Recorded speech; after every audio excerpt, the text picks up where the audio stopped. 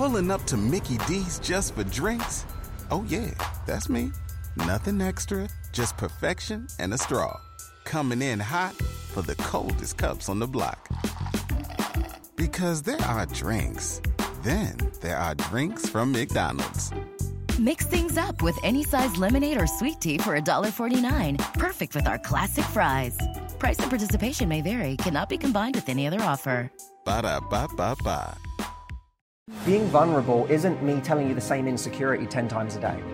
That's not vulnerability, that's dumping. I'm making you responsible for my emotional state every time I feel it. That's not the same thing as vulnerability. Vulnerability is I'm insecure about this. I'm just making you aware. This is where it gets really, it's complicated, but it's not complicated. And that's really what I wanted to talk to you about, is that the phrase, he's just not that into you. When that phrase came out, me and my husband had this big, massive debate about that phrase. Because he was like, yes, if you're wondering why he's not making a move, he's just not that into you. It's as simple as. And what I came back as but sometimes you say it's as simple as, and other times it's not, because you're giving me signals. You're telling me you want to be with me. Sometimes you are, but then you disappear again. Mm-hmm. And so it seems like it's very messy. It's very intertwined with messaging and signals on both sides. I'm not actually saying just for men. It's also the women, I'm sure. So how do we know when something isn't that complicated and it is exactly how they say? And other times it's actually way more complicated and there's this whole underlying message that maybe we're trying to read into or want to read into. How do we decipher those things?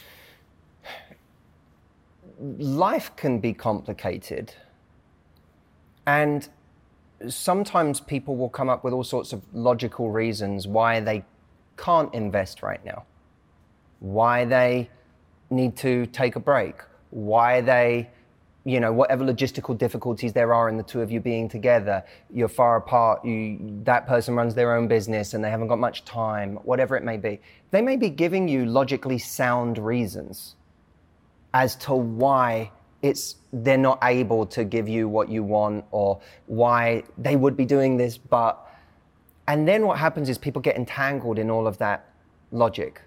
And I think the way to simplify that and make it uncomplicated is simply to say, whether or not this logic is true is not for me to figure out.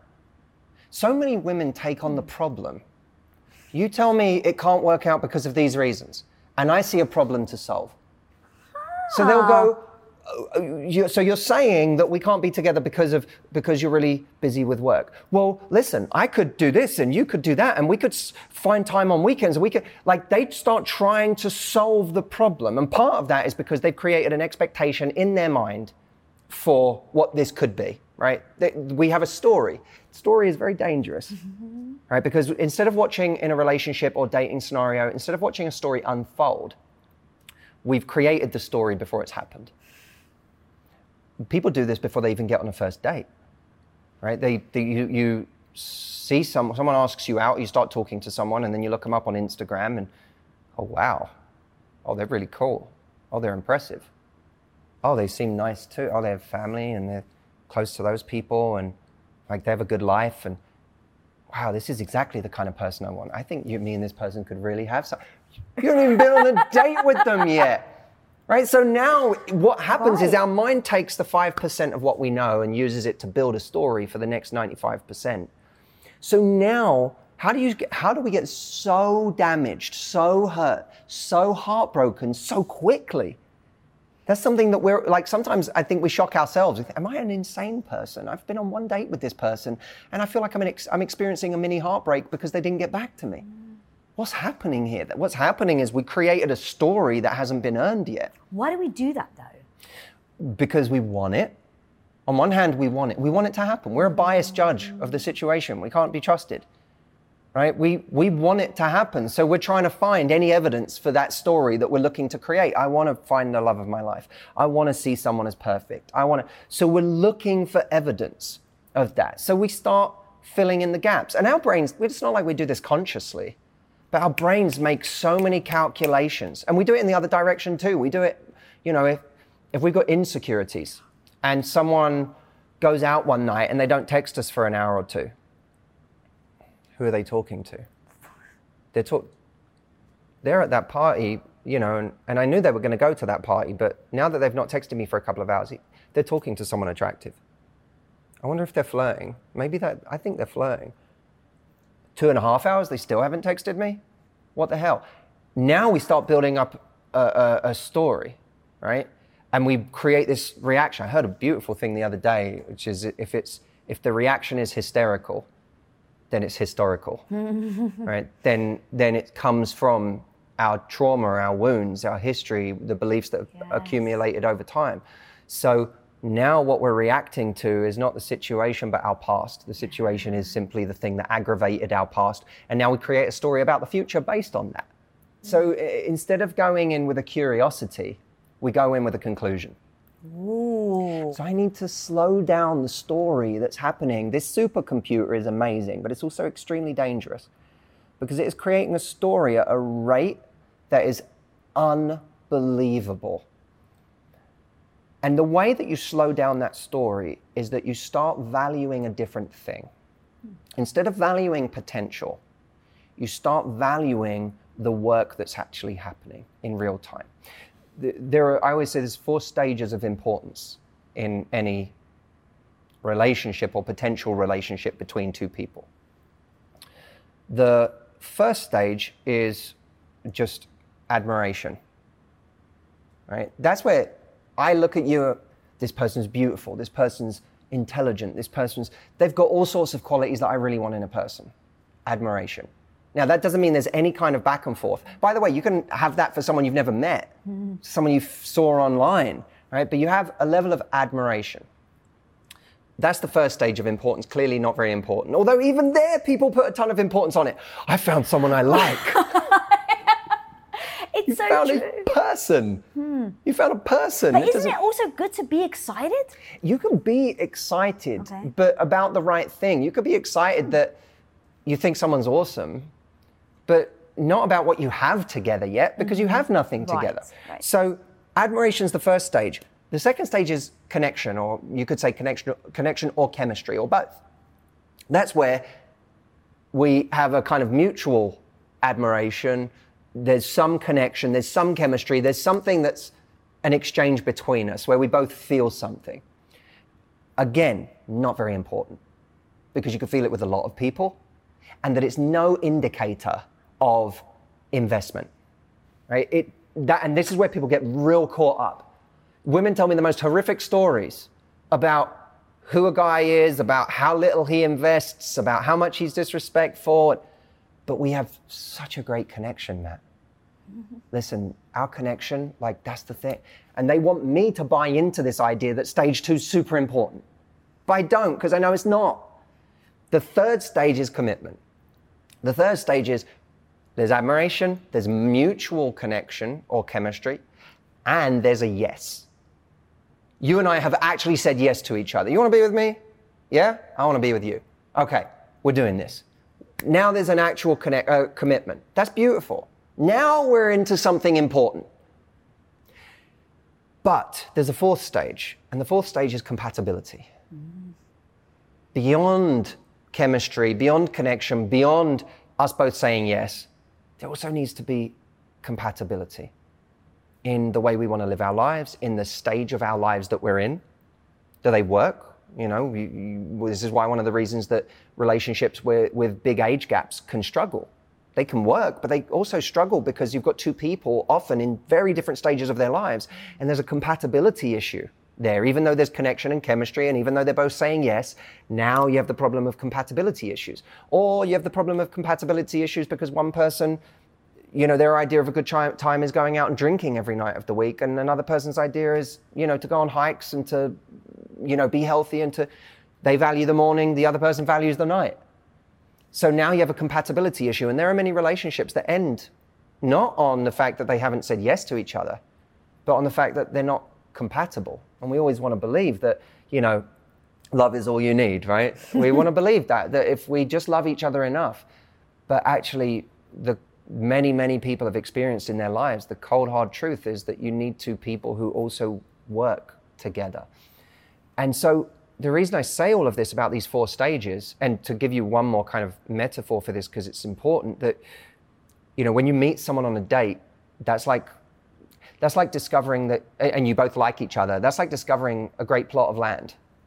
Has potential, but there's nothing to mourn over right now.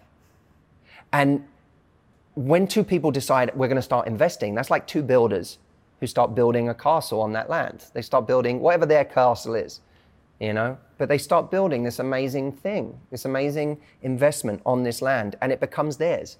It becomes ornate and unique, and there are secret rooms no one else knows about, and there are, you know, all these details that are the fabric and the colors and the textures of their relationship that makes it uniquely theirs, right? There's many ways to build, but this one is theirs. And that's what makes it special.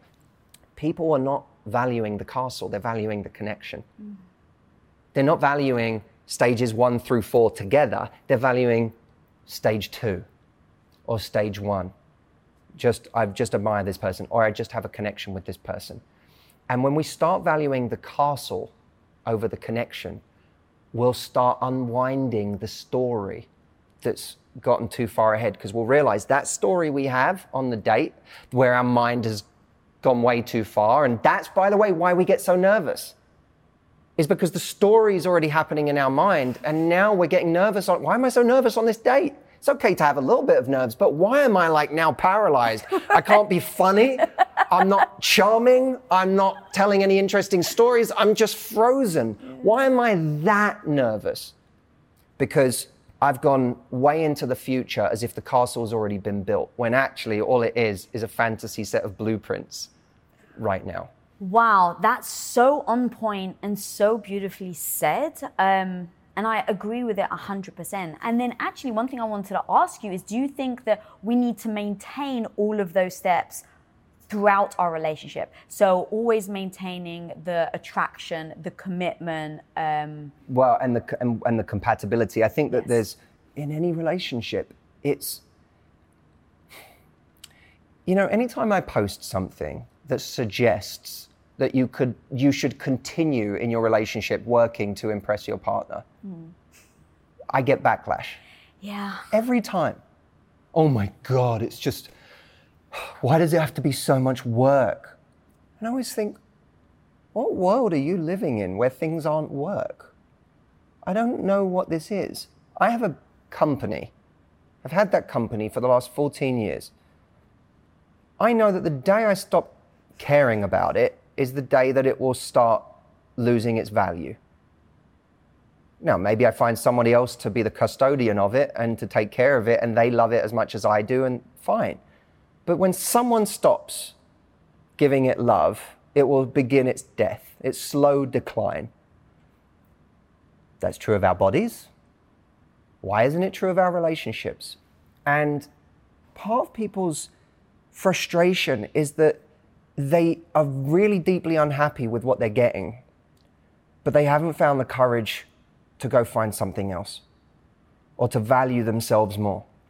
So there's a deep-seated frustration at being in an untenable position where they also don't have the courage to move, or the deep self-worth to move, to go do something else. So now I'm every day I'm going through this slow torture. Don't want to leave, but I'm not getting what I want here. I've invested too much time. I've invested too much energy. And that's where the sunk cost bias comes in. I've spent all this time. And then they do what I call the one-day wager. Yeah, you know, one day someone will become what I want them to be. He says he doesn't want to commit right now. He says he doesn't want kids. He says, but one day, you know, he never has time for me. It's all business. He never has time. But one day, you have to assume that who they are today is who they'll be. And you're thinking 5 years from now, they're going to be a completely different person, and that's the thing you're banking on for your happiness. That's the one-day wager. God, I love that so much. I want to ask you something, because you were saying about someone, you know, people saying, I don't want to commit, or I'm not interested. How do you know when something's actually true or not true? Because you did a video that basically was like when a guy, when you're at dinner on a first date or something, and the guy says to you like, oh, so how come you're not, how come you're single? And then you give examples of what they really mean. And at the end, you end it on, yeah, I'm not looking for a really a serious relationship. And the takeaway is he actually means that. Right. So how on earth, right? Like even what you were saying, like, but one day he will, one day he will. How do you know? I'm going to tell you, you're going to love this. Okay, please. You're going to absolutely love this. And by the way, for anyone who wants to watch that video, it's called What He Means versus What He Says. And it's on my YouTube channel. Here's the rule. If someone is telling you something that would make their life more difficult to tell you, then it's probably true. Mm. We'll say all sorts of things in service of our pitch, right? What's the pitch in dating? For a lot of guys, what's the pitch? The pitch is, I would like to sleep with you. That's a pitch. That's what I'd like to happen. I'd like for us to sleep together. And if I like you enough, I'd like for us to have something more or whatever. But right now we're on a date. I find you attractive. So anything someone says that helps their pitch, we don't know enough right now. All we know is we don't know enough to distrust them either. All we know is that I could take at face value what you're telling me right now, but that doesn't mean that after one date I'd make a whole bunch of decisions in my life based on this moment. I take you at your word right now, but I'll also see how this unfolds and whether it goes in that direction. And by the way, that's general principle for anything, right? But if someone is telling you something that isn't good for their pitch, that means it took some effort to say. That means it really took a lot of, what Shawn Achor calls activation energy in the Happiness Advantage. It takes a lot of activation energy to do that. At the end of a pharmaceutical ad, no pharmaceutical company wants to put all of those disclaimers. Such and such that we've just, shown you pictures of, we've just shown you footage of old people skipping around a meadow, able to run and jump and dance and sing again. But also, reminder, this may make you so depressed you'll kill yourself, right? No one wants to put that part in the ad. If they had the choice, they wouldn't put that in the ad. So the part you can trust, if nothing else. I may not be able to trust everything you're saying this drug can do, but what I can trust is these side effects that you're saying it might give me. I know that because you didn't want to tell me that, and you told me that. So when a guy on a date says, I'm not looking for anything serious, you can trust that he's either definitely not looking for something serious, or he thinks that there's a very good chance that he's going to end up hurting you because he's done it a bunch of times in the past and he's kind of sick of being called the villain for leading people on. And so now he's establishing very quickly, I want to see you again. And by the way, that doesn't make him a bad person. Right. It makes him more honest than most. But when he says that, he's saying, I don't want to be the villain again. And I don't want you to keep going thinking this is going to go somewhere. So just so you know, probably it's not. When he says that, you can trust it because it doesn't help him sleep with you. Right, it doesn't make it more likely you're going to sleep with him tonight when he says, I probably won't call. So those things, when someone says something that hurts their pitch, that hurts their motives, that hurts their end game, you can believe that part. That's so strong. Oh my God, I love that so much. Give me a couple of the things that you can trust that a guy does, or signals that a guy does that shows you they actually do like you. Well, you can look, how much is this person truly interested in me? Are they asking me, are they genuinely curious about me, my values, what I like, what I don't like, what I'm into? Because that's a sign not only that he's taking the emphasis off of himself. It's easy. Anyone who's achieved anything can sit there and talk about all they've achieved and reel off their stories about how, this hard time in my life and this thing and that thing. That's not a bad thing, but it doesn't tell you that they're genuinely curious about you. And when someone has real intention in dating, they are looking for a real match. They're not looking for you to be, they want you to be impressed, of course. I got to secure the deal. I got to land the account. But is it the right account? Yeah. Do I actually want this person? Is this the right person for a relationship? When someone is being intentional about dating, they are asking intentional questions about who you are and what you're all about, because they're trying to figure out, I'm trying to use my time wisely right now. Is this someone I want to invest more in? So that's one of the things to look for if you're looking for someone intentional. Right. And again, look for those moments where someone actually invests. Are they willing to come to my part of town?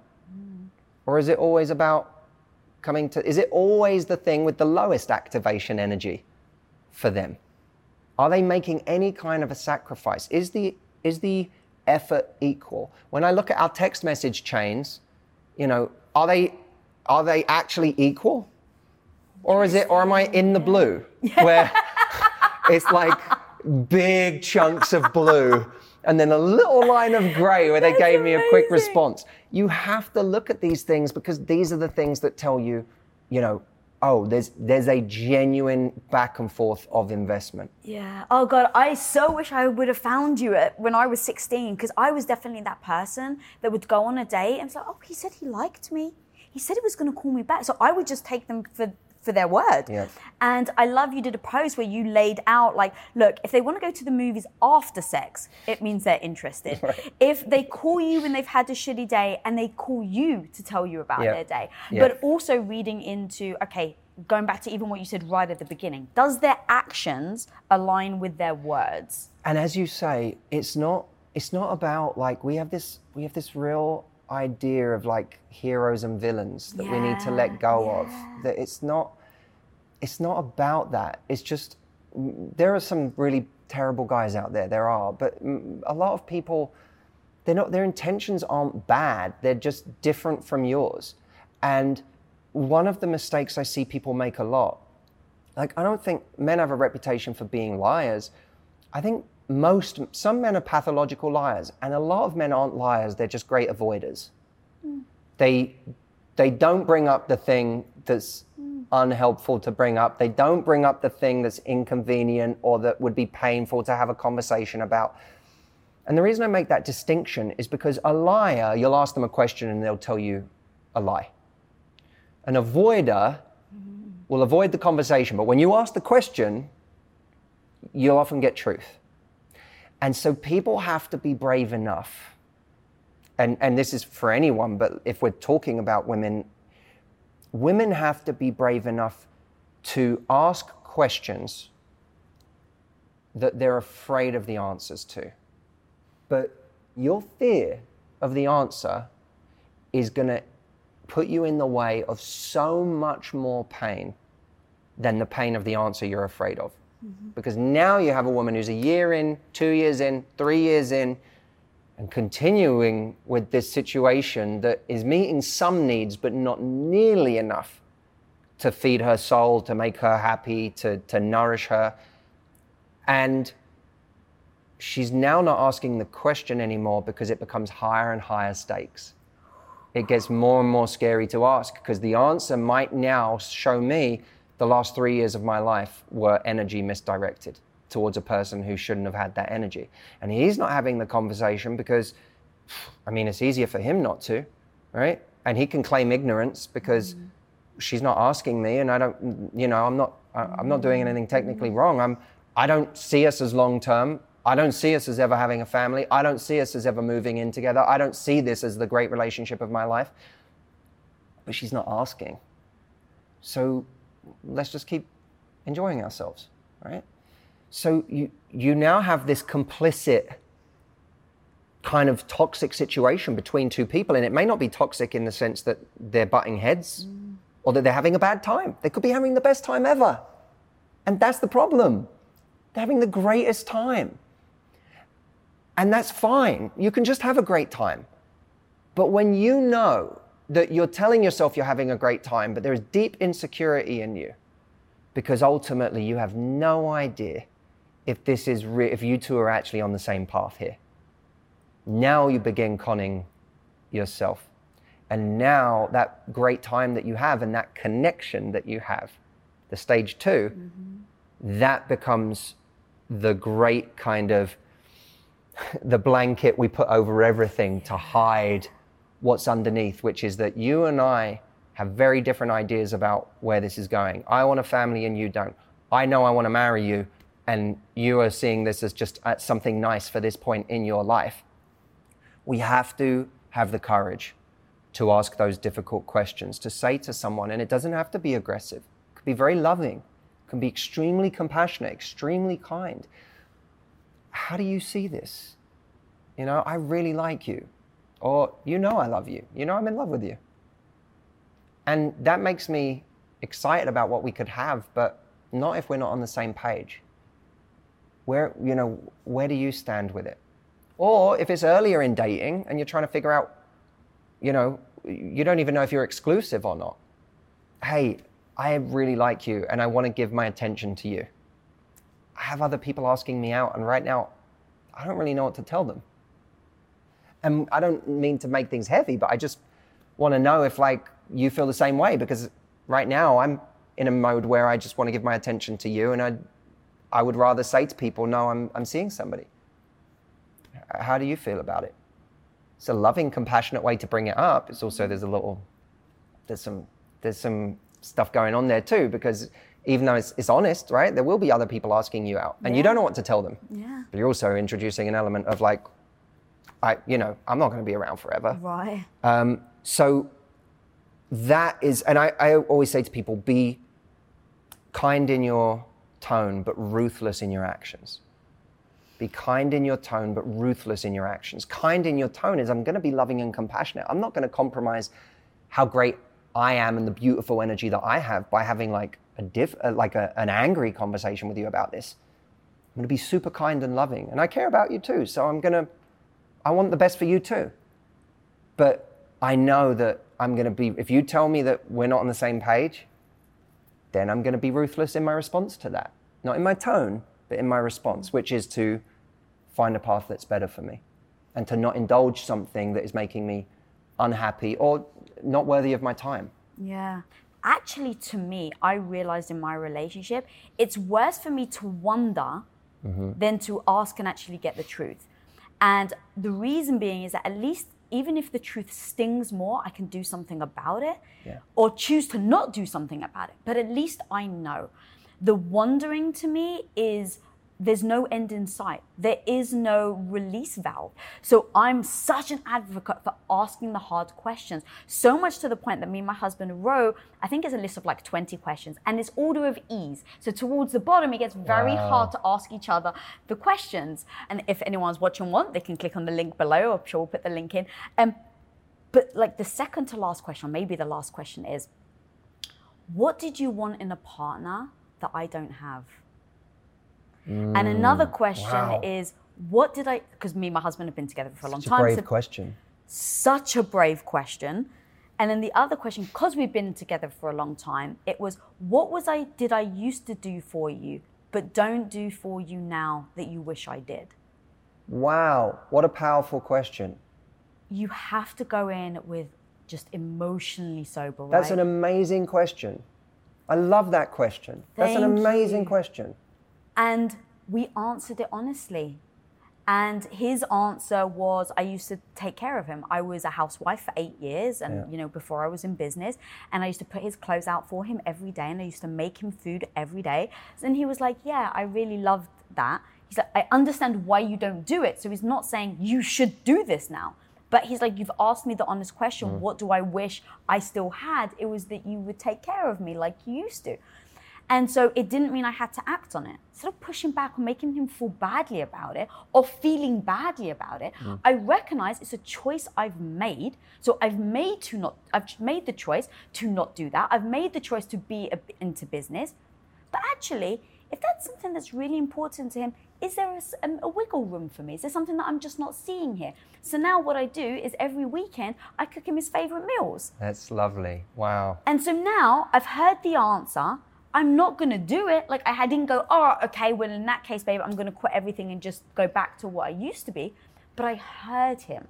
But it gives you, without returning to that lifestyle and that dynamic, it also does give you a tool. It gives you a superpower. Yes. Because knowing that has a profound effect when it's done is like now you could turn on that superpower at any time if you wanted to, on your terms. Yeah. But it's to know what someone's buttons are, to know what our partners, like those attraction switches are, or to know what those love switches are, is really, really powerful. Yeah. And the answer is the hard question, the uncomfortable conversation lasts an hour, maybe 5 minutes. The knowledge, the answer you have for the rest of your relationship. Mm-hmm.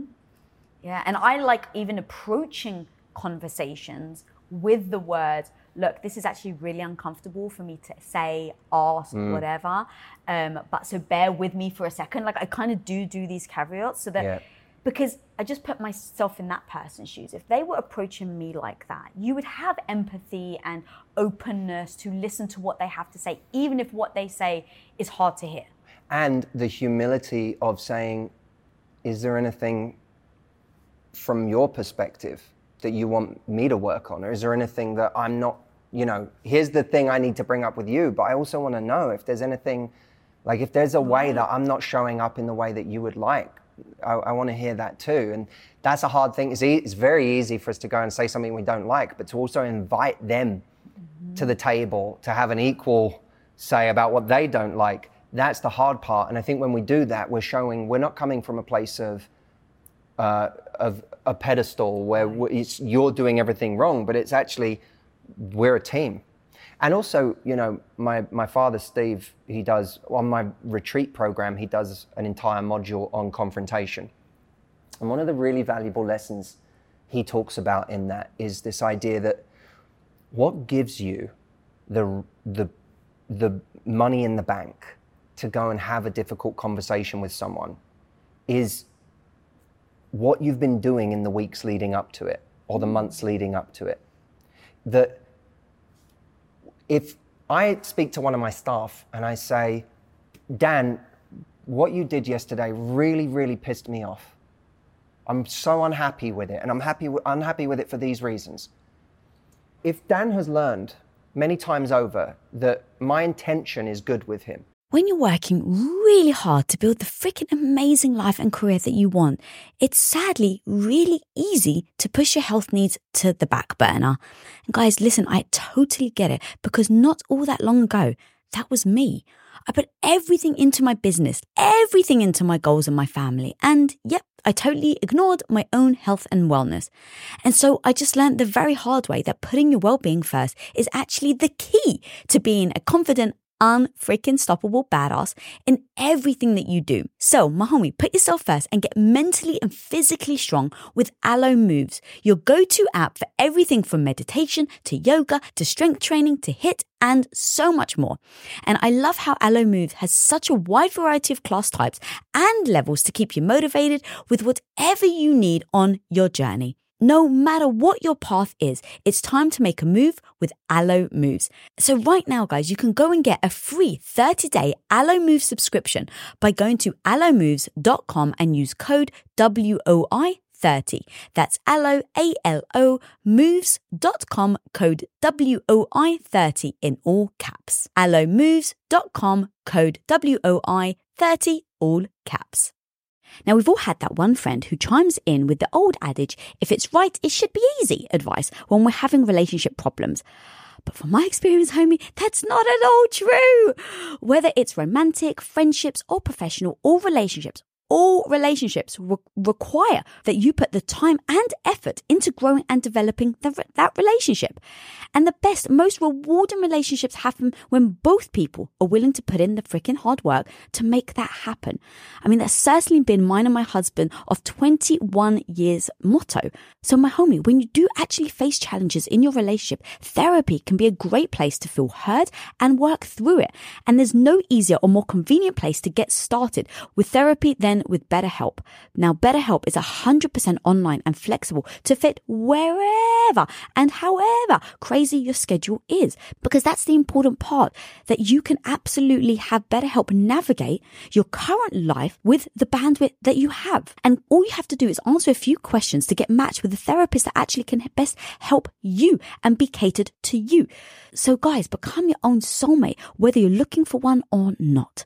So go visit betterhelp.com/women today to get 10% off your first month. That's help, HELP.com/women. That I take care of him, that I go out of my way to praise him, that I go out of my way to help him. Then when I have that conversation, he knows it's not coming from a place of trying to wound him or say something. It's coming from a good place. Especially if afterwards I say, we've had the conversation, it's done, let's move on. That also, what I'm doing there is I'm setting up a productive conversation the next time there's something like that. Because I'm showing you that when we have one of these things, it's contained to this thing. And when it's done, it's done. When it's dealt with, it's dealt with. And you can expect that the next time I bring up something that I don't like. But someone understanding your intention and your kindness from what you do generally with them, that's what gives you the permission to go in with firmness in that moment when you need to say something you don't like. You have the credits in the bank because of who you are the rest of the time. I love that, earning a reputation, right? Over time, your reputation will be what it is. And so if multiple people are saying your reputation is you're really open and you're really honest, and it's like, okay, the next time I say something, if it really hurts or stings, then just know that my reputation is that I'm open and honest and kind. And so I do that with Tom 100%. Like if he said something to me that I feel is disrespectful or hurtful or like, oh my God, I can't believe he said that, I just go to, okay, I've been with a man 20 years. What do I know about him? He loves me more than life itself. He's proven it time and time again. So why right now with that one thing that he said, does that eliminate 20 freaking years of him proving that he actually cares about me and that he means good? And who he's been with you the whole time is what gives him the credits in the bank. Yes. That's what, when you have that conversation, you're able to weigh that up against the pain of that conversation, and this wins. How do you spot potential red flags on someone that could potentially be toxic in a relationship? So let's say you're starting to date and you want to know the red flags so that you can identify them before you maybe then commit to them. So I suppose there's almost a distinction to make between toxic behavior and mismatches in investment. Because someone can be toxic. There could be red flags that tell you that someone is really going to be poisonous for your life. But then there could just be red flags that we are not on the same page. Okay. It's not that they're toxic, but our intentions are not the same. What we're willing to put into this isn't the same. So I suppose one that could fall into both categories is where someone's words don't match their actions. Can you give me an example? Well, when you go on a date with someone and they start professing things, their feelings for you, and you go, how could you feel this so quick? Like seems a lot very quickly. They're ready to write poetry for you after one date. They're ready to, they tell you, oh my God, I've never met anyone like you. You're so incredible. If someone's saying all of those things after one date, that's a bit of a red flag to me, because they don't really know you. Whatever they're saying has to, in some part, be to do with their projection of you, what idea they have of you. I feel the same way when someone comes into an interview with me and they're, if they're trying to work for my company, but the way they interview is like, I will go to hell and back for you, and I'll do this and I'll do that and I'll do that, and I am so excited to work for your company and whatever. And I'm like, but you haven't even asked me any questions about my company. Like, I know that you're saying this from what you think from the outside, but you don't know what it's like working on the inside of my company yet. So you don't even know necessarily how much you'll enjoy it. And so I think that when someone is saying something that's not been earned yet by the point in relationship you're at, that is something of a red flag. So I think there's red flags in terms of, is this person saying things that aren't earned by how much time we've actually spent together and how much we've actually got to know each other? Because if they are doing that, it's probably not based on me, it's based on an idea they have of me, or just a way they want to feel, a way they enjoy feeling. And maybe they've enjoyed feeling that way 5 times in the last year, and they're addicted to that rush, that feeling.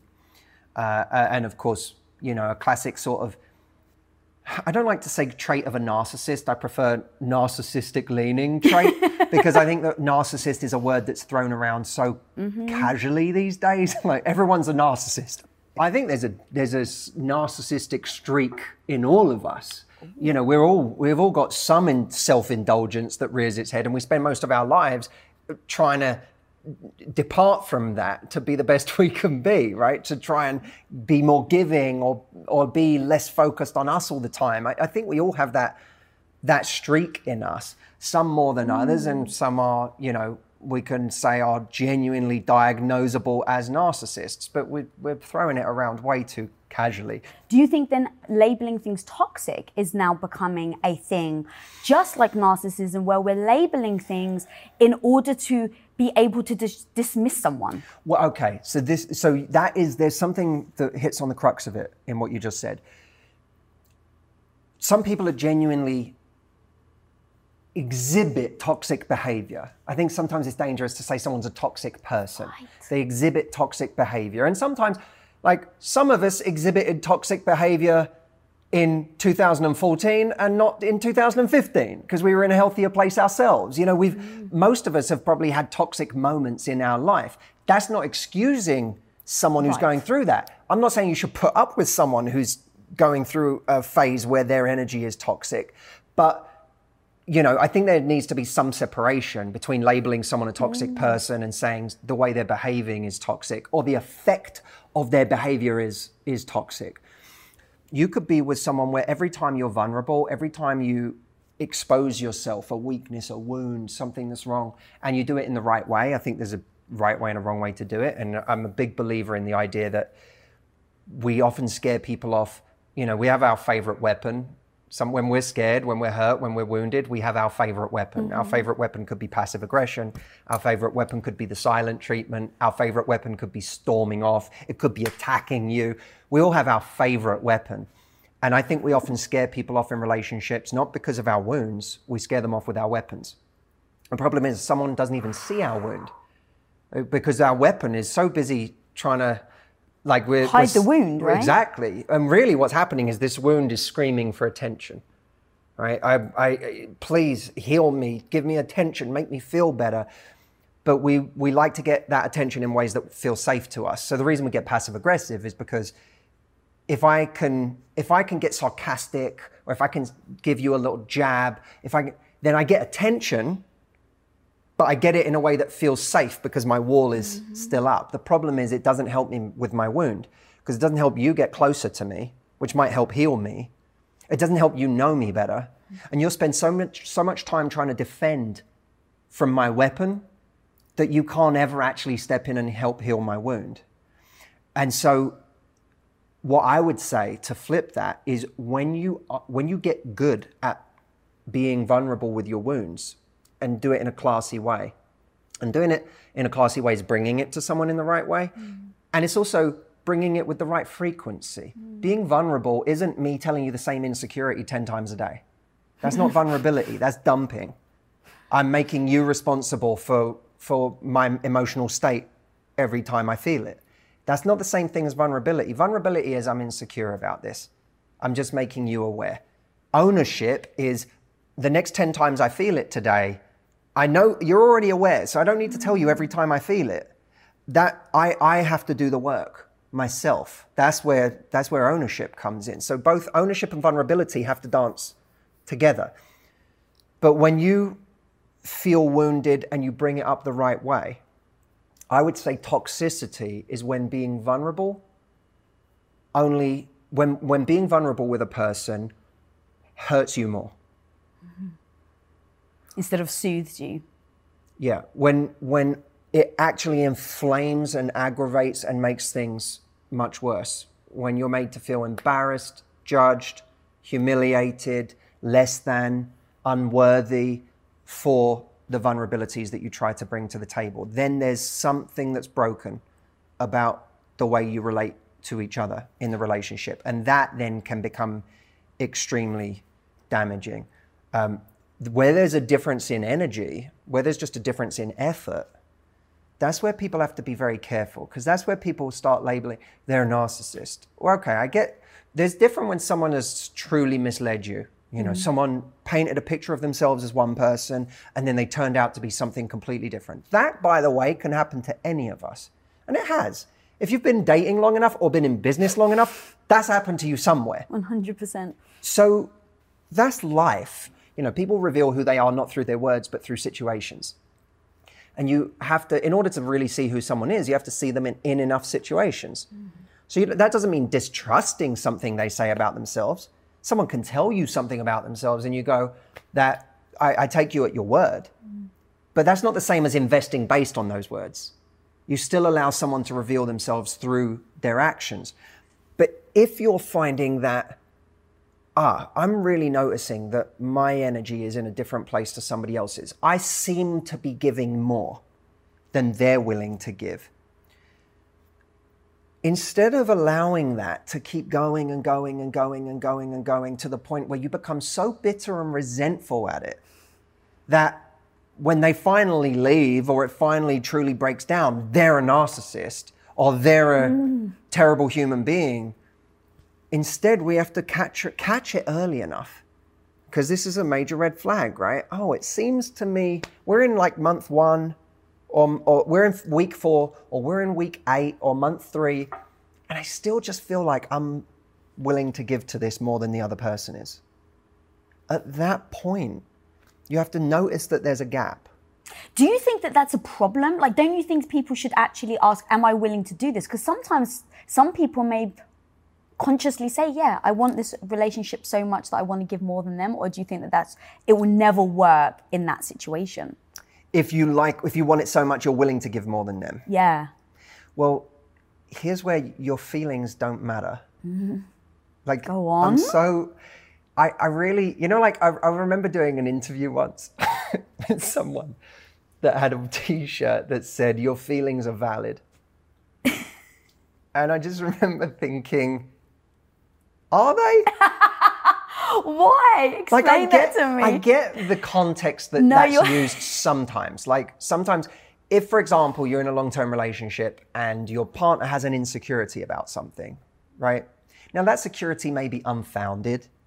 It may be irrational. They may be jealous about something that's nothing. But in a sense, their feelings are still valid. The rationale might not be valid. All right. The rationale might be complete nonsense, and we've all got there. I mean, the number of arguments I've caused in relationships where a day later I'm like, what was that? What did I do? And I really think one of the big mistakes in relationships is assuming bad intention where it can be adequately explained by ignorance or just someone not thinking, you know, but we go to the worst possible motive. You were trying to screw me over. You were trying, like, you didn't care about me at all. Why do we jump to that? We're immediately rushing to confirm our worst suspicion, which is that we are a wretched piece of shit that isn't lovable. Is that like out of like defense, kind of like protect your heart, so just assume the worst so you don't, so when it happens you're not disappointed?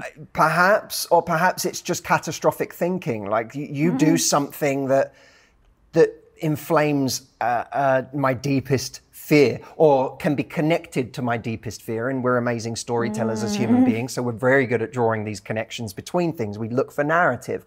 This fits my narrative that I'm not good enough for you. This fits my narrative that people can't be trusted, that if I'm not in sight, you'll try to get away with murder. This fits, if we have a narrative, we will find these grains of these tiny granular actions that we can connect to that narrative, because it's that immediate, I'm confirming my worst fear. Look, see, evidence. It doesn't mean the thought is valid, but the feeling can be valid, right? So in that context, I believe feelings are valid. If you go into a relationship thinking my partner's feelings aren't valid, you're in trouble, right? But the reason when I see that t-shirt and it's like, your feelings are valid, I cringe a bit, is because I think of all the situations in which your feelings are incredibly dangerous.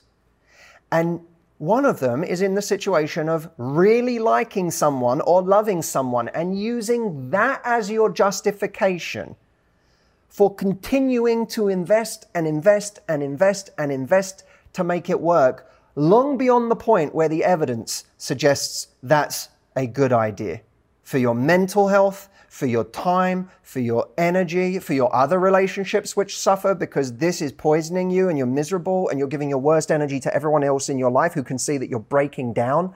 But your singular mission right now is to get this person to love you back. And Lisa, I have heard this argument over and over and over again. Someone is going through a breakup and the other person has told them it's not, they don't want to make it work. The other person's told them, oh, the classic is, I really love you. You're the love of my life. But if there's a but, why tell me the first sentence? The first sentence is irrelevant if there's a but coming.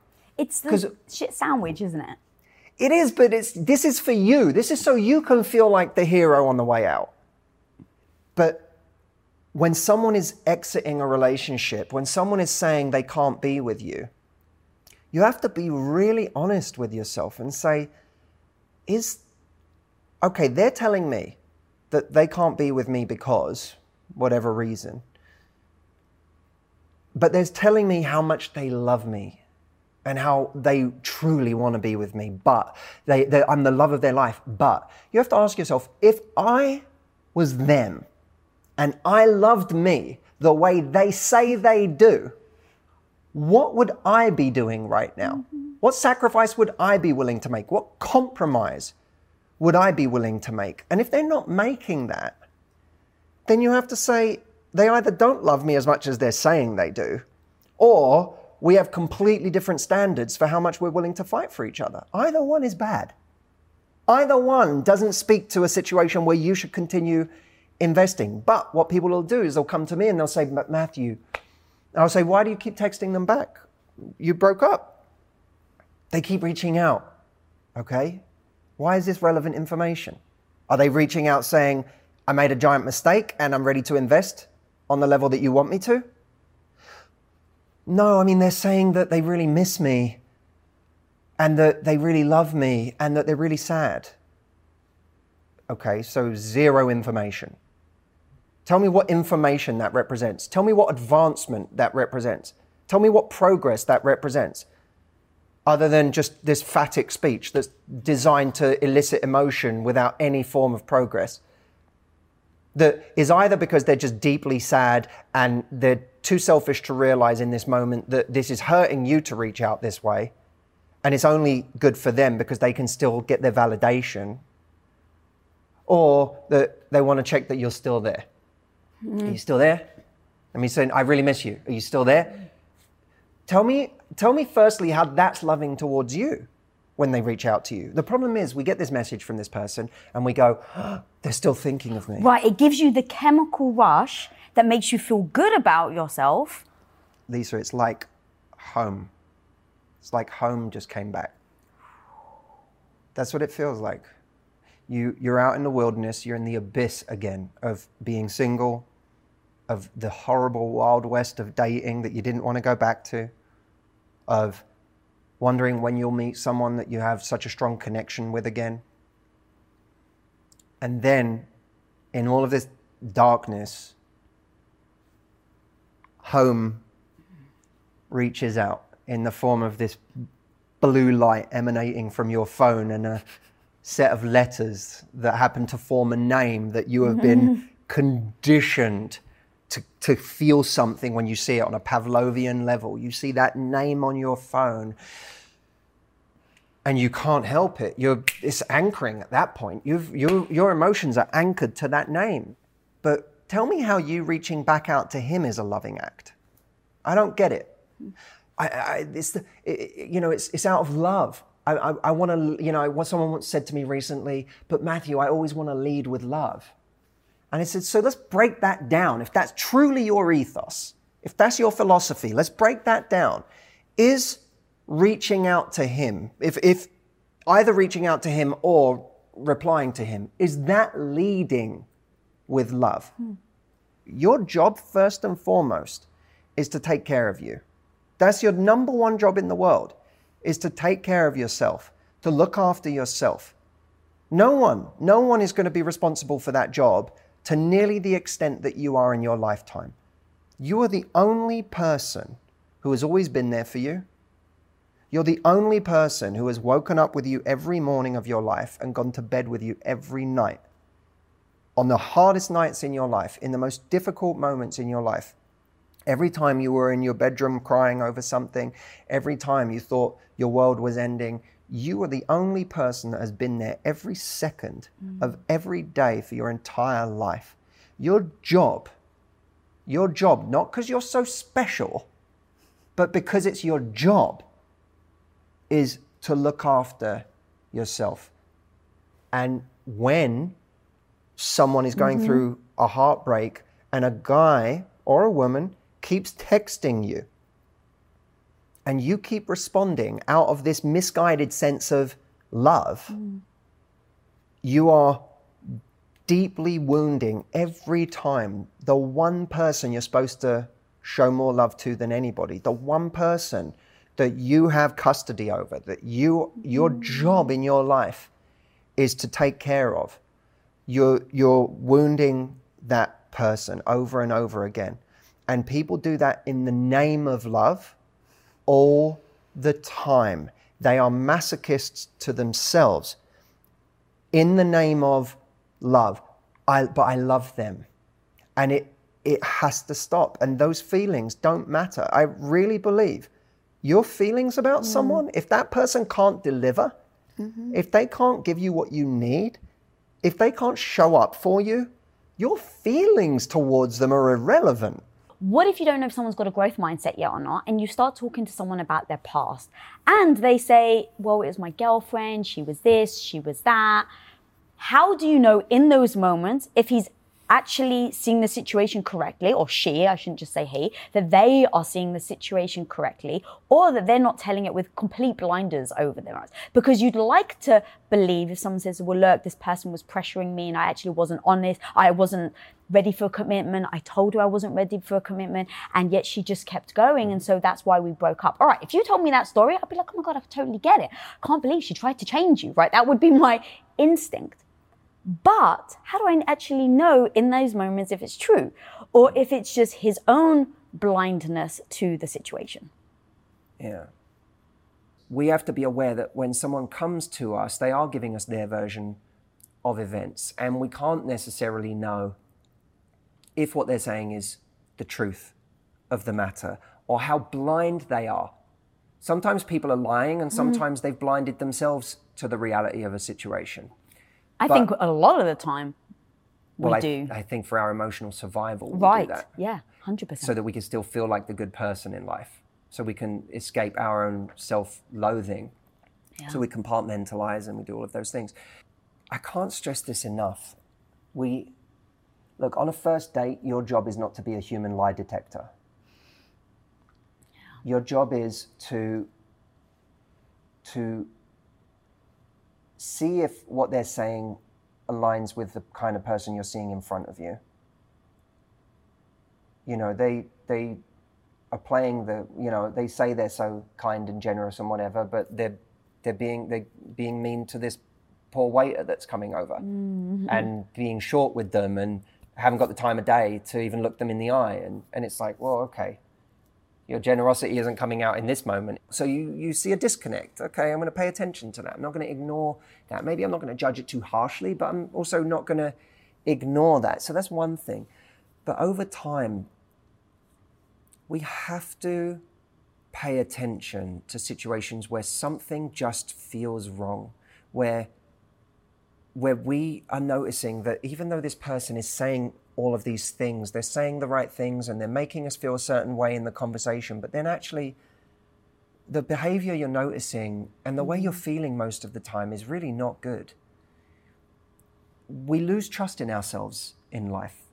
We doubt ourselves. We say, maybe this is just me. Maybe this is just my insecurity. Maybe I'm being too difficult about this. And I think that's an argument for having people you trust around you who are willing to give you honest opinions on things. I think there's a real argument for that, whether they come in the form of mentors or friends or, could be parents that just will give you the honest truth, not a biased truth, but will look at a situation and be like, that the fact that this person is doing this is not okay. It actually is, you're right to feel like this isn't okay behavior or that this feels disrespectful. It sounds like it is disrespectful. You need people around you who you can trust. But when you have people around you can trust, this is really important. You have to give them the honest facts of the story. So true. You can't do the thing. You can't go to, it's like going to a therapist and creating your own echo chamber with a therapist because you tell them all of the shitty things that the person you're dating is doing, but you don't tell them the crazy thing you did 2 days ago. You don't tell them, you leave out the message that started the whole conversation where you asked a question and said all of this stuff and accused them of this, and you're like, and so now your friend, your therapist, your parent, your whoever is saying, I can't believe they did that. I can't believe they said that. But you're leaving out details that allow them to have an objective situation. And so when you're worried that you're being disrespected or lied to, or that you should be wary, that someone could be conning you, firstly, listen to your own gut. But if you're finding it difficult to trust your gut because you're too close to the situation, and that happens to all of us at times in our life, make sure when you go to other people that you're not now doing a con mission on them. Be prepared to put all of your crazy on the table. All of the things that you're like, I can't tell them that. I always think to myself, when you have a good enough friend or therapist or whoever, you have to be willing to tell them the thing that you really want to leave out. Mm-hmm. What's the thing you're like, I want to have this conversation, but I don't want to say this part. That's usually the part that will give you the most relief by saying. And clarity, I think. Yes. I love that so much. Also, how you say it, because you may repeat a story to your friends That's and you're right. not necessarily lying, but you don't say that you were a bitch when you said it. You said it harshly and you stared them in the eye with your, whites of your eyes showing. Yeah, you could go. So I said to them, listen, if this isn't going somewhere, let's just call it a day. Yeah. But in reality, you were up in that person's face going, listen, right. If this, and you're like, you pass in a story, you go, so I just threw it out there. I so love that you said that, because here's the thing, while I laugh, it's like what we do this and it doesn't seem like a big deal, but your point being is that we have to address, if we really want to get to the root, if we want to improve, if we want to get in these relationships where we're not, let's say, spending years and then realizing, oh my God, they're not committed. Now I've just potentially wasted this time, is open your eyes, be honest, be that real with yourself about how you're acting. And then if you're saying it to a friend, be real, because what is your goal? Like, that's always I come back to, right? Am I going to my friend for an answer or am I going for validation? Yes. And if you're going to your friend for validation, you ain't growing out of that situation. And it's not coming closer to what you really want it to be. I mean, we can literally, this is the really dangerous thing, we can literally go to our friends and family and engineer the answers we want. Mm-hmm. We're really good at it. If I can have clients who really want to text a guy back deep down, this guy's been treating them poorly or basically been non-existent, but they really want to send him a message. And so, I was speaking with a client recently who the guy said in the context of going on another date, yeah, it'd be nice, we'll see. Not an interesting text. No. Like, okay, well, now let's redirect our attention. But she found a friend who looked at that message and decided it was a flirtatious message on his part. Like, as in he was saying, we'll see, give me a reason to. And so she was like, so I realized, he was trying to be flirtatious. So I texted him back, and it's like, whoa. That's a jump, but it's a jump that you've enabled for yourself by you've looked for the one friend that tells you the thing you want to hear, that this wasn't in fact a weak, boring, non-committal message from someone who wasn't ready, didn't want to commit to another date. This was a guy flirting with you, and you should have flirted back, and now you need to text him back. And it's like, we'll always look for justification for the thing that we want to do anyway. Right, confirmation bias, right? Instead of looking for the answer that's actually going to make us happier. When you're out there trying to build and grow your business, but you have so much going on in other areas of your life, be it with your family or your romantic partner or your homies, whatever else you've got going on, you need to be using the best tools available to save time and actually see growth in your company this year, right? And that's why, guys, I really recommend that you go and check out Shopify. Now, Shopify is an all-in-one global commerce platform that helps you sell at every stage of your business. Whether you're just starting out, selling badass necklaces online, or scaling your high-end beauty products to physical stores, Shopify's got you covered, my homie. And their award-winning customer support is ready to help you at every step of your journey. Because let's face it, when you get stuck, you need help. Now, what I love about Shopify is that you can make the most of your time and sell more with less effort. Who doesn't love that? Now you actually have time for self-care, which, let's face it, is super freaking important. Now, with this built-in AI and the internet's best converting checkout, you have everything you need to take your business to the next level. It's actually no surprise, guys, that Shopify powers 10% of all e-commerce in the US. That's insane. So sign up for only $1 a month trial period at shopify.com/Lisa, all lowercase. Again, go to shopify.com/Lisa. Now grow your business no matter what stage you're in. Shopify.com/Lisa. There is so much confusing and conflicting information out there about what is a healthy diet, right? But my rule of thumb, guys, is that if you focus on eating high-quality animal-based proteins rather than cheaper over-processed meals with a ton of junk ingredients with long words that you just can't pronounce, then you'll immediately be surprised at how much better and how different you feel. That absolutely is how it was for me, guys, when I was recovering from crippling stomach issues that I wasn't able to eat much at all. And then I found ButcherBox. It was amazing because I could finally eat meat that didn't make me feel sick or bloated or just hunched over in agony. And guys, I'm telling you, I've never looked back. I am their biggest, most avid fan, and that's because ButcherBox's unbelievable high standard qualities in their product is guaranteed. ButcherBox is a premium meat subscription service that delivers the highest quality meats and seafood shipped directly to your door. Every month, you can let ButcherBox curate a box of high quality cuts for you, or you can actually customize. If you're like me and very picky, you can customize your box with the exact things and the cuts that you are looking for and prioritize your favorite stuff. So guys, it is actually easy to eat better this year with the best meat and seafood on the freaking planet delivered right to your door. And ButcherBox is right now offering our listeners, that's you guys, your choice of a weeknight meal essential. 3 pounds of chicken thighs, 2 pounds of ground beef, or 1 pound of premium steak tips for absolutely free in every order for a year. Like, that's so insane. And I'm telling you, I'm so excited about this offer because I truly love the brand. Plus, actually, I got so excited, I forgot to tell you this. You get $20 off your first order. So just give it a try. Click the link in the show notes or go to butcherbox.com/WOI and use code WOI to choose your free offer and get $20 off your order right now. But I get why, like, it can be so crippling. Like, even as you're breaking it down, it's like, well, no wonder people fear making a move in the first place, because they're like, is it too much? Is it too little? Am I on it? Do I, like, it can be somewhat overwhelming where you get in your own head too much. Where you're trying to decipher, because texting is very difficult to decipher someone's tone for sure. And even with So with Tom and I, when we first started Quest, he was so freaking busy. Actually, sorry, before Quest, it was when I was a stay-at-home wife and he was at work all day, every day, just chasing money. That was like just try and get as much money as possible so we can make movies. And he was miserable. He was doing it for 8 years. He freaking hated it and he was busy all the time. And so it got to the point where I was miserable. He was miserable. And when I would text him, I would get like, hey, dinner's ready at this time or whatever. I would text him. And he put K, the letter K.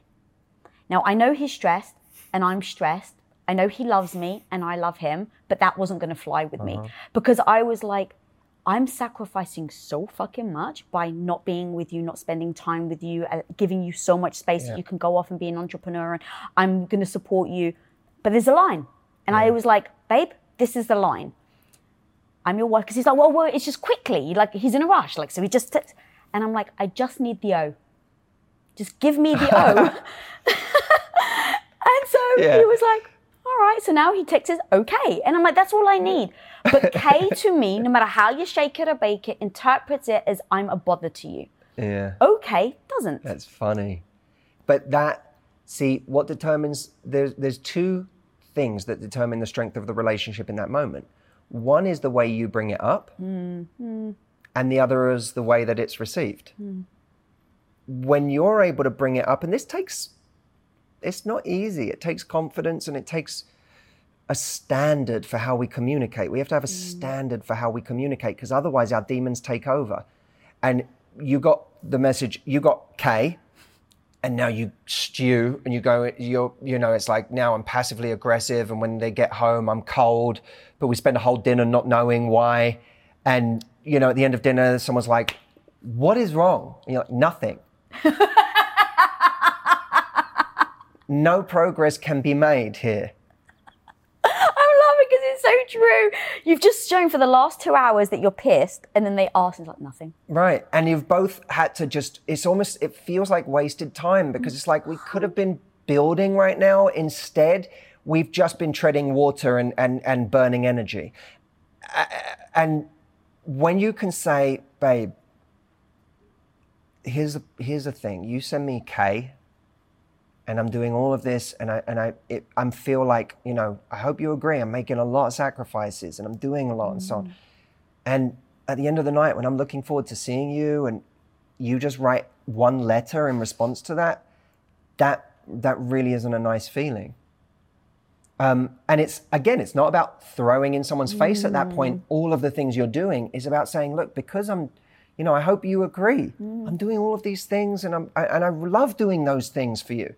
And I love making those sacrifices because it matters to me. But when you do that, it feels disrespectful. Now you get to see what the relationship can be. Because if you can bring a beautiful frame of reference in the way that you communicate something, and then someone else says, oh my God, you're making such a big deal out of this. It's like, oof, okay. Well, it took some effort to phrase this compassionately. And it took some effort to not let my demons take over. And it took some effort to be this vulnerable with you. And you've met it by making me feel like an asshole or making me feel insecure, or making me feel crazy, or that's an issue. That's an issue. And now a new issue has to be addressed. Yeah. Baby, the way you're answering me right now is newly hurtful because when you sent me that K, I was actually hurt. And I wanted to bring it up kindly to you and lovingly. And I feel like I'm not getting a loving response in return. Now you see what response you get to that. Yeah. And now you see if this is a relationship that can make progress. All of these moments where you have friction are absolutely necessary. They're wonderful because they give you a moment to put another brick in the house of the relationship. Because we're going to have this conversation. It's going to be great. It's going to make us stronger. That's awesome. I always think that if for anyone who has anxiety about arguments in a relationship, oh my God, this argument's going to hurt us. How do I'm worried about it. I want to take it back. I've had that anxiety in the past. I'm like, that feeling of self-hatred where I would give anything to take that argument back. And then it causes you anxiety. Why did I do that? I am so proud in my relationship of the arguments that have happened that have enabled us to get closer. Yeah. That actually it would have been very hard for us to get as close without those arguments. It's a really important thing to remember. So every time there's a moment where someone sends you the K, whatever form it comes in, see this is a wonderful opportunity to see what kind of relationship I actually have. Do I have the kind of relationship I really think I have? Or is it going to be revealed to be something else? That's a great moment to know that. Ladies, I know sometimes you worry that you're not good enough. Trust me, nobody knows that better than me. I spent almost a freaking decade having my soul sucked out of my body, doing something that I didn't love. Finally, even though I was scared to freaking death, I decided I was going to go for it.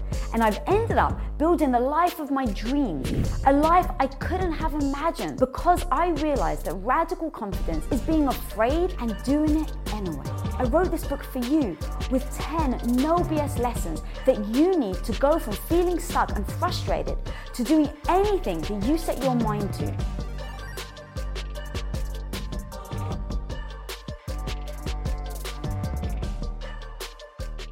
But in those moments, it does become tricky because, in hindsight, it's always easy to say, oh, we dealt with it like this and we said it like this. But no. In those moments, in that moment, I felt so right. I'm like, who the fuck sends K to their wife, right? Like in my head, I feel so justified. I'm like, there's no universe where a guy thinks sending K to his wife is a sweet and charming thing to do. Yeah. But I remind myself, there is no right or wrong. There literally is no right or wrong. If I know that he loves me, so do I think that he's doing it on purpose? No. So we just have a difference of an opinion. So in those moments, I want to come in and be like, hey, do you think I can't believe you don't even put the O. But it's like, no, he's got a different perspective on it. So instead of saying, I can't believe you don't do the O, I come and say, this is how I feel. And I don't think that that's good. So I'd like to request just the extra O.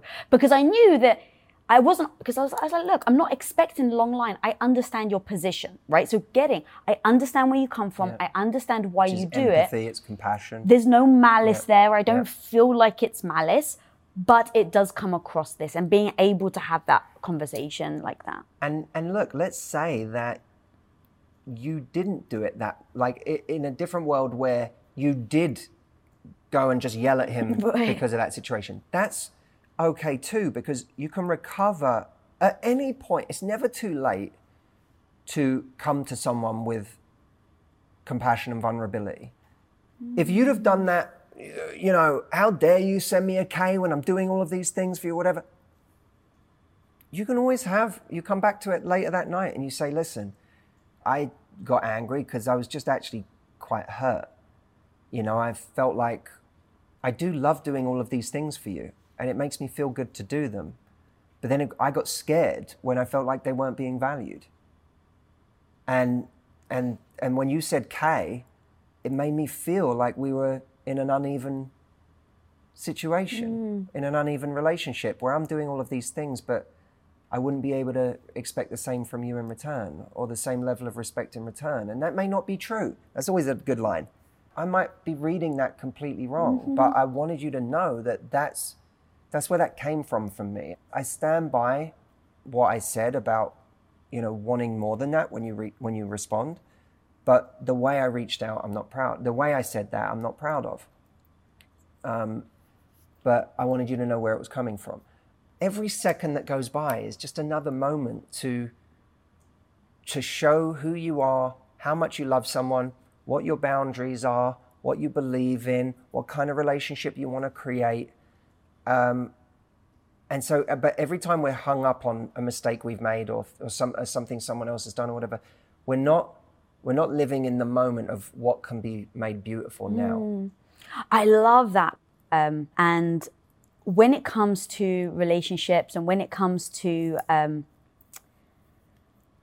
making the right selection, because I do think, kind of going back to what we were saying about if someone doesn't have a growth mindset, if they can't have these conversations, then sometimes it becomes, a dead end.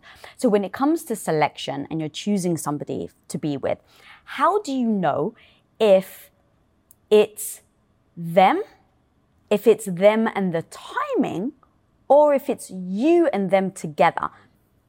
I've come to believe that timing is pretty paramount to these things. There's wiggle room in there. You can be kind of ready, thinking, your life has shifted, and you meet someone who pushes you over the edge, and you go, wow, okay, and you evolve, you have a growth spurt a little quicker than you would have had if you hadn't met them. I don't have too much faith in relationships where the timing is horrible and someone is absolutely not ready and someone is adamant against a relationship and someone comes along to change their mind. And you don't think in those moments they should tell themselves, well, maybe it's just timing and I should stay with them? Because I think that becomes a lot like, oh, well, maybe in a year or two when the timing is right for them. Well, firstly, you staying with them isn't going to make them more ready. In some ways, you stunt their development by staying with them. For a lot of people, it keeps them in that phase of not being able to work through the things they need to work through in order to become ready. Now, look, that's fine. If you're a certain age where you're just enjoying being with someone and you're also willing to say, you know what, I'm happy to lose 3 years here.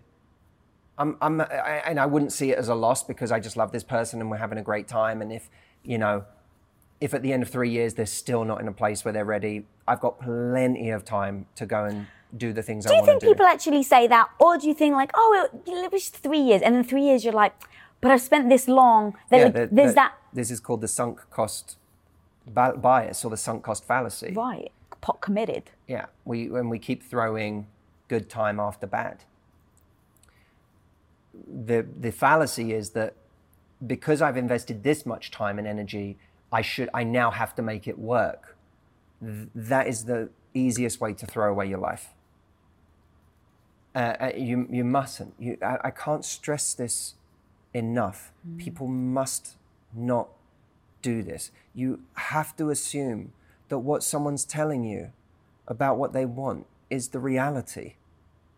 If they're telling you they don't want to get married, or if they're telling you they don't want kids, or if they're telling you that they still want to play the field, you have to take that at face value. It doesn't matter how much you want the thing. It's not going to change because you want it more. Someone's not going to love you more because you love them more. It is a terrible, terrible wager that people make. People for whom it's the wrong time aren't even usually emotionally open enough to see the person in front of them for all that they are. You don't really know people because you don't really get to know people on that level. If you're not serious, if you're not genuinely looking to build something amazing, you can have a connection, you can have chemistry, you can even love a bunch of things about a person, but you're not as invested in knowing them, in their journey, in really building something deep together and uncovering more about each other and being curious about the deepest parts of them. You are closed off to a certain level of connection. So when you're with someone and you think they're in love with me, I'm in love with them, but they're just not ready, you're discounting the kind of relationship you would be in with them if they were a kind of person that was ready. It would be different to the one you're in right now. You're convinced this is a relationship that has the depth you're looking for. But if you're with someone who's not ready, they're holding a piece of themselves back still that you don't even know they're holding back, that you can't even feel they're holding back.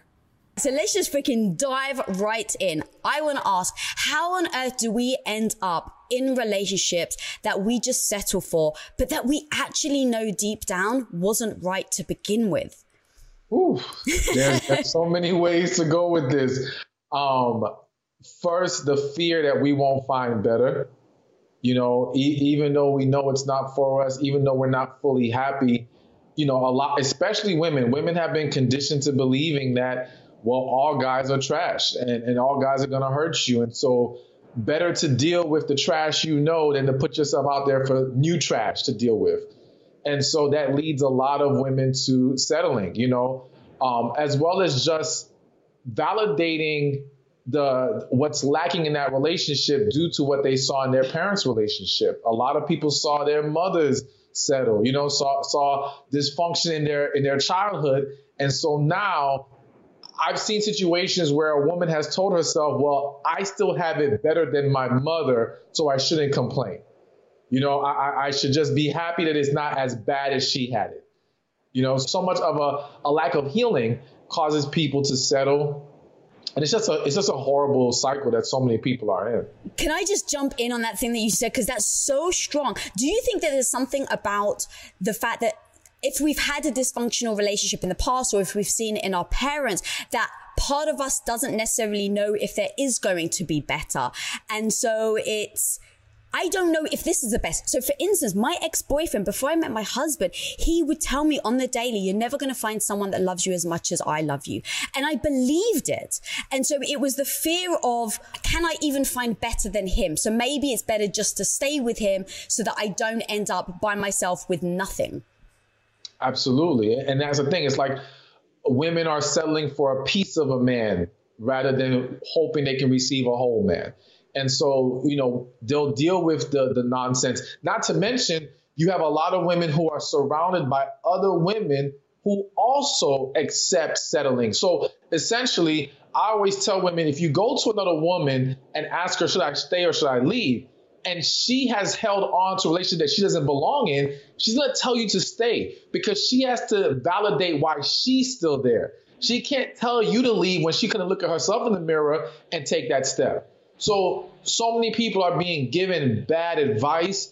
And like you said, been brainwashed in various ways. As your example, it may have been their partner who drilled it in their head, you won't find anything better. And they really start to believe that. And it gets too scary to take a chance, so to speak, on putting yourself out there, being alone again, and hoping you can find better. Yeah.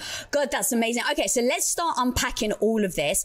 Where do we need to start from, right? Because there's different elements. There's somebody of making the choice now. They're single. They're trying to find someone that they, you know, want to fall in love with. So I'd like to go over the fundamentals that you believe that every single relationship must have, to give us that fighting chance, if you will. What do you think are the absolute fundamentals that a relationship needs that you've never heard of any successful relationship ever working out without these things? Okay, so and let me first, to put it in proper context, when we say successful, I want people to understand staying together does not equate success. A happy, fruitful relationship equates success, all right? So you see a lot of people who deal with the damage, are miserable, but they're still in the relationship. Let's not, congratulate that. Let's not glorify that any kind of way. So now that we understand it's about fruitful happiness, purpose in that relationship, the number one thing is healing. Having to heal from your past. I think most people, even if they got in their relationship without healing first, at some point had to do the work if they were going to survive and be able to stay together. They weren't going to be able to push it all the way through and, again, be happy, fruitful, purposeful without healing. And so much of the dysfunction that we experience in our relationships stem from previous experiences, whether that be childhood, a previous relationship. There's always something that we're dragging into that relationship. And, I'm a firm believer that because of the whole boyfriend-girlfriend dynamic, we've made it harder on marriage. Because by the time people even get to someone that they could marry, they've been beaten down so much emotionally that some people don't have the energy and willingness to fight at that moment. And it seems too scary because the person that is truly best for you makes you feel more vulnerable than anyone else will. And so now, if you are still holding on to trauma, you are more than likely going to run from that, sabotage that. Like you have got to really have a strong support system to even weather that storm if you have yet to heal. So healing is huge part of it. The other foundation I would say is finding and loving yourself. The reality is if you don't know who you are, then you don't know who belongs in your life. You don't know who's the right fit. You don't know who you align with properly as you move forward.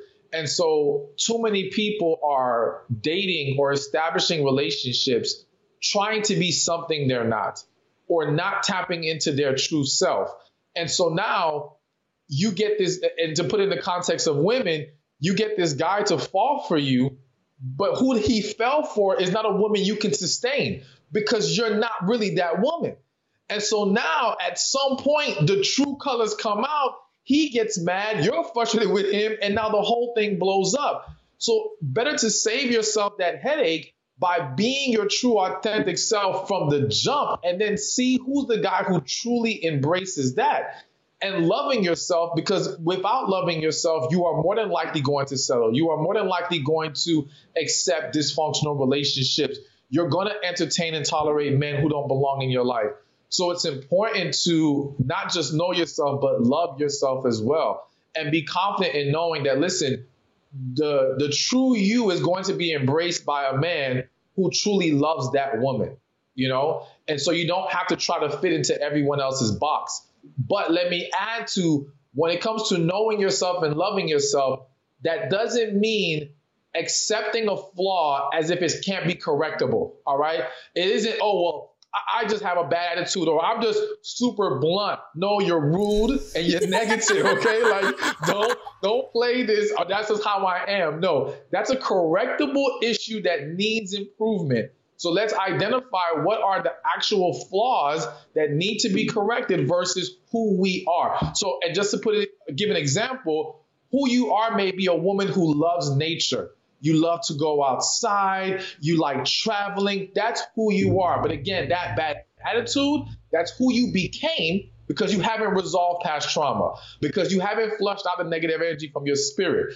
So recognize the difference between who you are and who you become due to all these outside influences or negative influences. And so the last thing I would say, and we can name a lot of different things, but the biggest foundational piece after that is connection. And I believe that, again, I'm a firm believer that women know connection, but unfortunately, they throw it out the window when they see something that they like or when they want a reason to hold on to something that they don't belong in. So essentially, break those two down, because those were super powerful. All right. So when it's something that you like, so for example, women know, and to give some context to connection, to me, that is a deeper spiritual occurrence. It's like your spirit recognizing its match. And it's that person you can truly be yourself with, be vulnerable with. It's a next level type of vibe, type of energy, because again, we can meet a lot of people we like. We may love a lot of people. We do not feel a connection with everybody. All right. It's a very unique experience. And women, again, because you guys are so in tune emotionally, spiritually, like women have a great sense of, or a great ability to sense, to feel things. So you guys can feel when that connection is there, when it's not.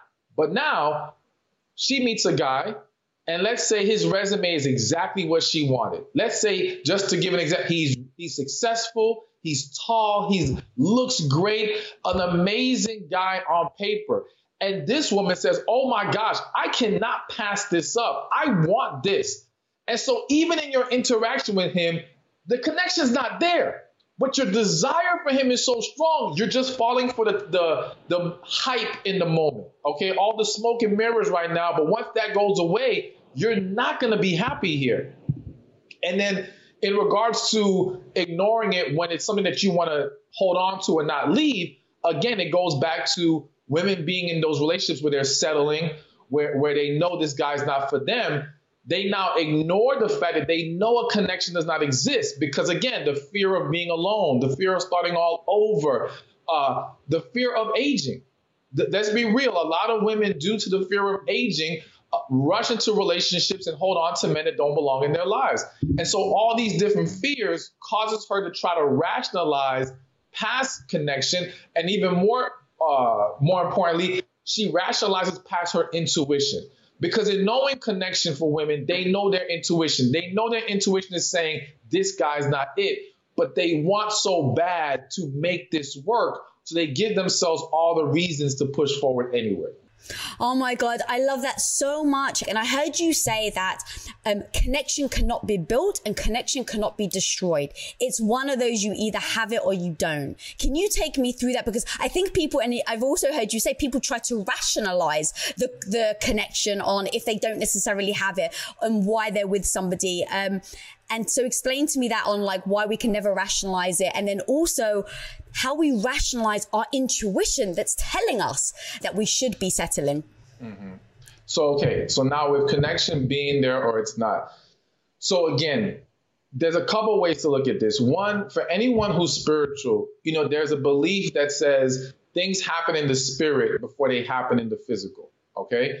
And so if that is a true dynamic, then it would make perfect sense that the connection already existed. It didn't come about physically first. It existed in the spiritual. And again, that's why I said it's our spirits recognizing the match, recognizing that person it can bond with, so to speak. And so there's that aspect of it, but also the fact that if you sit down and you speak to people who have experienced connection, the story is always the same. It's always this something that they felt very quickly. It didn't take months, years for them to figure it out. It was very initial, first maybe conversation, first day, first week. It was very in the beginning. And again, these people could have stories where they fall apart because having a connection doesn't guarantee two people are going to be together because there's so many things that throw the situation off. But these people could fall apart. It could be 10, 20 years. They come back together and it's like they never stop talking. There's nothing that you can do to change that. You can run from it. You can be in denial of it, but it's still there, And so when we try to rationalize past connection, well, unfortunately, society has taught us or taught many people to have relationships for business purposes, to have relationships just for the sake of family structure. And not saying that these things don't play a role, but they don't teach people about connection. Even when people come to me and say, well, arranged marriages are the way to go because they have such a low divorce rate. And I'm like, listen, have you ever sat down with women in arranged marriages? I can tell you, I've seen communities of them where they look like their spirit is gone, where they're not happy. Now, I'm not saying that's every arranged marriage, but what I'm saying to you is you can't force two people together and think it's just going to be happy and great. Yes, they may find a way to manage and cope, but I am not here to encourage people to just tolerate a relationship. I want two people to flourish within a relationship. And that means getting with that person that you truly connect with. And so a lot of people just don't understand the concept. It's foreign to them, and many have yet to experience it. So it's very hard to fully grasp this when you haven't been hit with it yet. But anyone who's experienced connection, this resonates with them. I say it's like having an orgasm for a woman. It's like once you had it, I can't really explain. Back, there's no going back. Exactly. It's like when it happens, you're gonna know. Plain and simple. Yeah. All right. And now, which brings me to the rationalization past intuition. What happens now is women confuse intuition and fear. All right. And they allow fear to overrun their intuition. Now, I explain to women, listen, the difference between fear and intuition is that fear requires logic. Fear requires you to analyze. Well, I can't do this because I might, this might happen. I can't take this jump because I might fall. I can't invest here because I might go broke. It's the logic that's making you fearful of the negative consequences. Intuition requires no logic. Intuition is independent of any facts. You can be in a room, the whole environment can look great, and something in you, in your spirit says, leave. You don't belong here. You need to go. Something is wrong. That's intuition. And so what happens with a lot of women is they might meet this man, they might feel this connection, but now the analyzation comes in. Now the logic of, well, wait a minute, what if he's just playing games? What if I'm wrong? I've been wrong about these men before. How can I trust this guy? All of this starts to overrun them, and now they allow that to pull them out of the situation or to sabotage it because they can't allow themselves to believe it. And again, that also stems from that lack of healing that has now contaminated their thinking. And that's why I tell women, or I encourage women, stop analyzing, start feeling. A woman's power is in feeling. Like, just quiet yourself for a second, visualize the moment, visualize what's going on, and tell me what you're feeling. Because when you start to get in your own head, women will drive themselves insane getting inside their own head and coming up with all these different possible conclusions. No, what do you feel? What do you sense? Because I've yet to find a woman who says her intuition is wrong. So the key is we need to learn how to remove the fear, tap into the intuition, and walk confidently in it. I love that, because you're not just saying feel it, because there is something to, like, right, the intoxication of love or the intoxication of attraction. You know, if you're just like, okay, I feel it. Oh, I'm really turned on by him. And then you go into it. But there's a big difference between that and then sitting and listening to your gut intuition.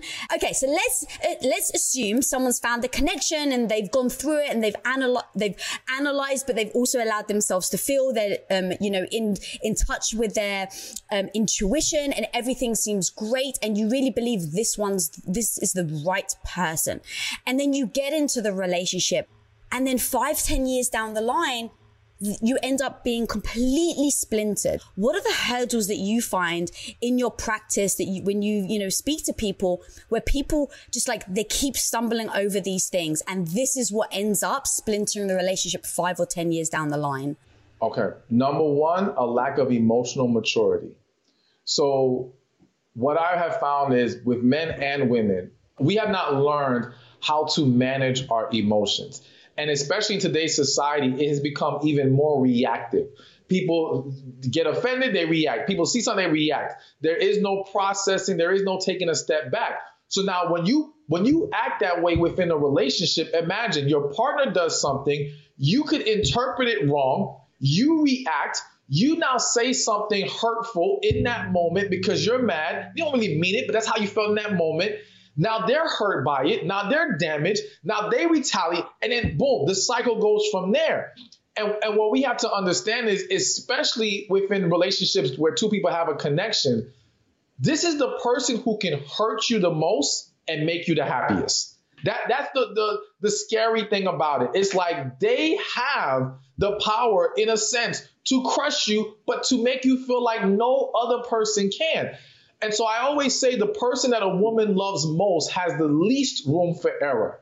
So like when you see relationships where a woman is constantly being mistreated, but she keeps going back to him and she says, well, because I love him. No, you don't love him.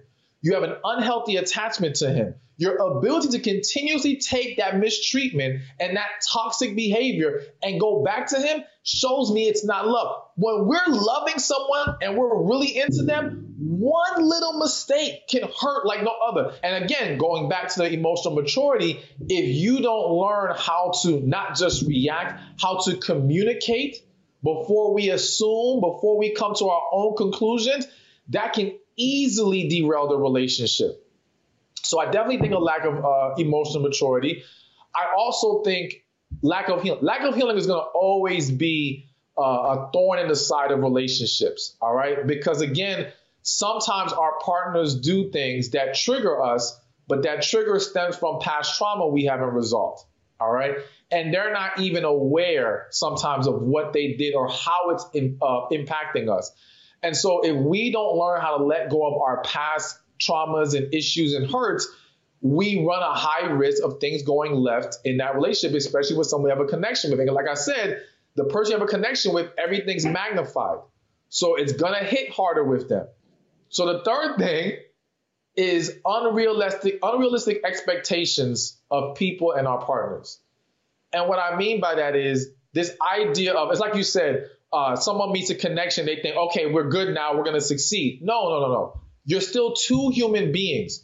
You are still two people who can fall short at any time, at any day.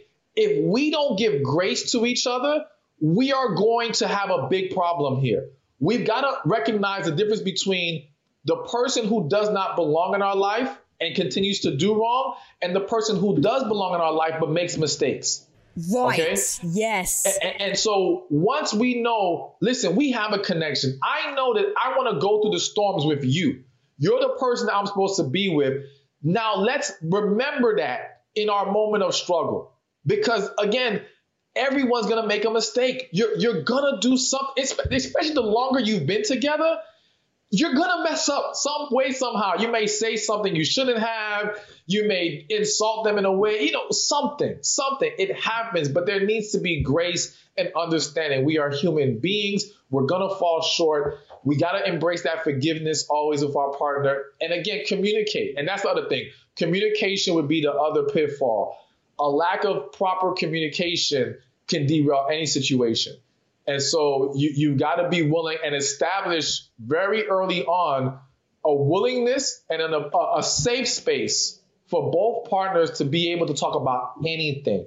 We should not have to hold on to how we're feeling with each other, because if we do, that is a recipe for disaster. Oh my God, I love this so much, and I've wanted to talk about it for a while, so you were literally the perfect person.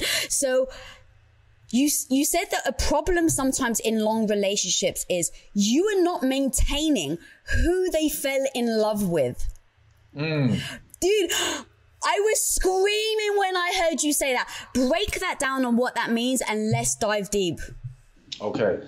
So one, let me say that whole premise started with a long time ago. I was having a discussion about monogamy. And, there are people out there who argue monogamy isn't natural.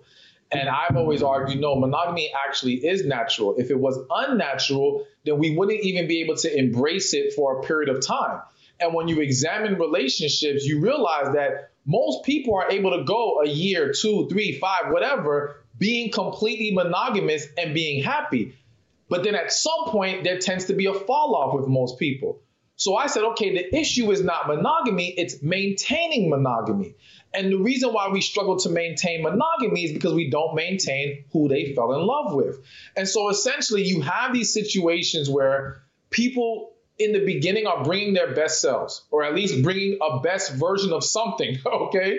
And we can't act like physical attraction is not a serious part of romantic relationships. Plain and simple. It is the final ingredient. Like if we didn't need physical attraction, there would be a lot of friends getting together right now. Yes. Okay, plain and simple. But the only thing that stops them is you're not attracted to them like that. So now when you have physical attraction that helps bring two people together, and then you have one or more parties saying, well, it should not matter for me to have to maintain myself, what do we expect to see happen? And you'll hear a lot of these couples say, well, the flame is gone. In most of those cases, the flame left with the attraction. Plain and simple. But there was something in the beginning that made it good enough or strong for those people to be happy. And again, it's not just the physical part. It's the emotional part. It's how we talk to each other, how we treat each other. We have to get back to where things were good. So whenever someone says to me, how do we get the flame back? I say, what was in place when the flame was there?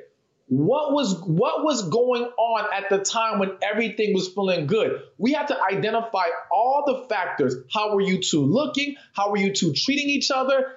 Everything. And now let's do our best to recreate that environment. And you will see a huge difference in your relationship. I love that so much because, so I've been with my husband now for 20 years. We've been married for 18. And this is something we talk about a lot. We don't expect to have the same amount of fire or electricity that we did when we were first met. I think if you do a brain scan of someone that's just met, it looks like they're on drugs, right? Because they're so intoxicated with the love potion. Also I want to add that there's something, as you were talking, I was like, you know what? Like if it was me and I was letting myself go, I don't think like for Tom, it would even be the visual change. It would be that would have a knock-on effect on how I show up every day. So I think I would be less confident. I think I would be more insecure. So it's not about just like if we're talking about looks for a second, where it's like people have just kind of let themselves go and they're like, I've been in a marriage for 20 years. He just needs to love me for who I am. I've never done that or said that ever, because it's not just about the eye attraction to the physicalities. It's how you show up. Tom loves it that I'm a bit of a badass and I don't take shit from him when he gives it to me, right? And so it's like, but now imagine I show up and I'm super insecure and I'm very, very sensitive because I don't feel good about myself, right? So now it's not just, hey, I've changed physically. It's as an interaction where he likes to tease me and I'll give him one back, right? And we have like this banter. But now imagine he teases me and I get insulted and I'm all upset and I'm all sensitive. So it really does have this massive knock-on effect that people think is superficial because it's like, oh, they don't have the six-pack abs that you fell in love with, let's say. And it's like, it's not about that. It's about everything that you just said and I just encapsulated. Like, it's so strong and people don't talk about it. People don't talk about it enough because they get defensive. Absolutely. And that's such an awesome point because it reminds me of another situation where this one woman, she did gain weight. Husband had no problem with it. But what would happen was she became insecure in the bedroom where she did not want to have sex because she didn't like the way she looked. And even though he would tell her, you're beautiful to me, I don't have any problems with this.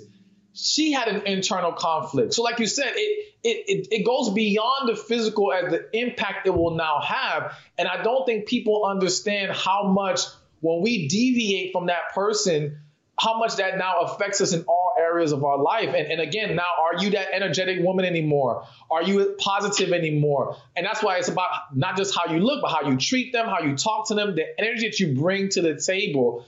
All of that needs to be maintained if we want to see the relationship continue to thrive and get even better. Mm-hmm. And I know, at least just from my husband, these are things that make him confident, right? Like that when he feels good about himself and when he feels good about himself, he's in a good mood. So like everything has this knock-on effect that even in the reverse with the guy, I think that the insecurity would come out and the, oh, well, you looking at him because they're insecure about themselves. Yes. Or they're not satisfying their woman. Absolutely. Absolutely. And the last thing I want to add to that is there's a lot of people who say, well, I would never leave somebody if they let themselves go, physically or whatever. The problem is, yeah, you stayed, but you don't touch them the same. You don't talk to them the same anymore. You don't respect them the same anymore. Your treatment of them has deviated because the attraction, and again, especially for women, attraction encompasses more than physical. Like if you loved his ambitious drive and that ambitious drive is gone now, that's going to impact your attraction to him. And so staying with him, you don't get an award for staying if you can't still bring your best. If you're not going to still pour into your partner the same, then you can't think it's a good thing. Like I'll hear even men say, well, I wouldn't leave her. Okay, great. But will you still love her the same? And when I say love her, will you still pour into her the same? If you will, great. But if you're going to deviate from that, we still have a problem.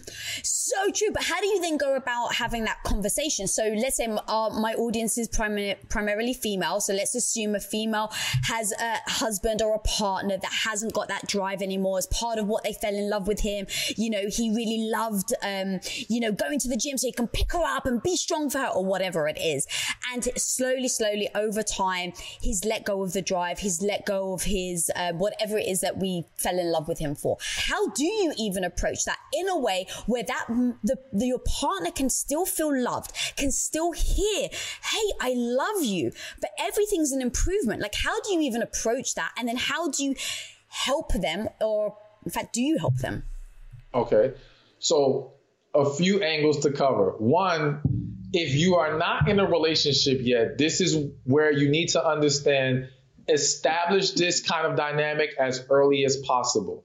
We have to have discussions while we're getting to know each other and dating about how we're going to handle a scenario like this. I really believe people don't dive deep enough into each other and visualize, okay, how are things going to look if we're in a relationship together? How do we handle this kind of scenario? Let's talk about all these things, but let's establish that, hey, if we're unhappy with something, we should be allowed to talk to each other about it and not be offended. We have to be willing to listen to constructive criticism on both ends. Now, if you're already in the relationship and you have not established this, the best way, because there's no easy way, But the best effective way, in my opinion, would be via a letter. And the reason why is because if you come to them verbally, number one, verbal communication of deep concerns, issues, feelings tend to not go well. People get defensive, they deflect, you could get distracted, you may not get everything out. So much can go wrong that can derail the purpose of the conversation, all right? Some people end up talking for an hour and never got to the root of the issue that they were supposed to talk about, okay? Whereas via a letter, you're able to get everything out. You're able to check your tone to make sure that you are also adding love to the criticism. So you don't want to just say, listen, I think you've fallen off and I don't like the direction this is going. You got to start with saying, listen, I love so-and-so. Like it's a compliment sandwich, so to speak. And open yourself up to theirs as well. You got to come in, because the one thing I've learned with relationships is, or one of the things I've learned is that people don't like to be singled out. Mm-hmm. No one likes to be told they're the partner with the issues. They're the partner that fell off. So you want to be able to come in and recognize, okay, you know what? Maybe there's some things I need to improve, or I'm open to hearing any issues that you may have that you haven't expressed. But I want to make sure you understood where I stand and how I'm seeing things. All of these pieces of it will help soften it to where they can receive it more. All right.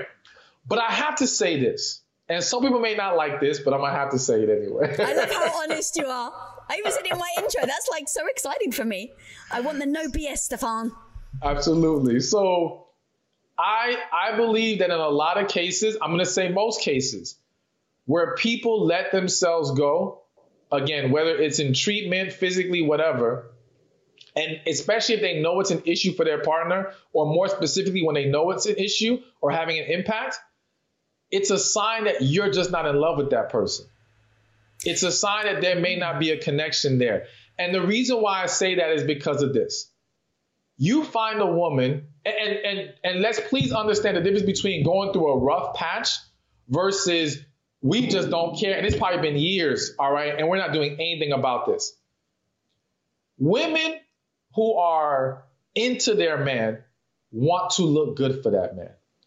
And if how they're looking or letting themselves go is having an impact on this man that they value so much, they'll want to do something about it. Many women, when they don't care, is because they don't look at him like that. It's the same way with men, where when a man's with a woman he loves, he's inspired. There's this natural inspiration, this fire that's in you because of this woman, where you want to go harder for her. You want to accomplish more also for her. She is part of your drive, okay? When that's non-existent, then I do have to question, were you really in love? Now, again, nothing's 100%. There's exceptions to every rule. But from the situations I've seen, it's rare to find a couple who lets themselves go, doesn't care, know it's having an impact on the relationship, and the relationship is not healthy and happy, but yet you're telling me you guys are in love with each other and there's a connection. Oh, Stefan, okay, so I'm going to push back here. All right. But why do you think that that's the case? Because for me, I would actually go to, there's something going on with them. They're insecure. They're losing their self-esteem. They're losing their confidence, and things are happening to them where they're not prioritizing it. And then it becomes I'm struggling right now. And so they just need to love me, right? They need to love me for how I am.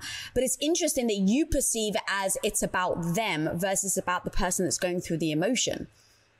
So this is why I want to make sure I said there's a difference between going through that rough period, which I do think people go through. Like, we all go through moments where we may be a little depressed. We may have lost motivation. We don't have the same energy. We're going through some things. I think all of that is understandable. And that's why I wanted to make sure I added like an example where it may be years, because people who are truly into each other, who love each other, we're going to have our rough patches, but we're going to be able to get through that and get to something better. When you've remained in that and there's no desire to push past that, there's no attempt to work through this, that to me says, no, this is not struggle. This is no motivation whatsoever from the fact that this person doesn't inspire you. And consider it like this. To a woman, it's like, well, why should I go ahead and hit the gym for a man who doesn't even listen, a man who doesn't even talk to me anymore, who doesn't treat me the same? So again, his lack of pouring into you keeps you unmotivated. All right. Same way I've seen some men who feel like, well, why should I do anything about it? She doesn't have sex with me anyway. She doesn't listen to what I say. I don't get any respect in this house. Why should I be better for her? But again, so that speaks to, is there really love here? And to be honest with you, I want to say this. The majority of people are not with the person they most love. The majority of people are not in a relationship they have a connection with. So it's not surprising to me when I see this dynamic happen all the time. And again, show me two people who have a connection. Show me two people who truly love each other. And I'll show you two people who at some point will fight through and get back on track. And if not even not fall completely off track when it comes to maintaining themselves for their partner. You know what I'm saying? Like they have a different fuel that allows them to thrive and push past. Whereas when that connection's not there, it's like, man, forget them. I don't care. God, I love how raw you are about your feedback because it really, like, I just want to know the truth, right? Once we know the truth, then we can assess. But a lot of people do, they protect their own emotions because they don't want to feel badly about themselves. And for me, I always go back to what's the goal? Like, what's the goal in my relationship? Is the goal for me to always feel great, or is the goal for us to always get through issues and keep connecting?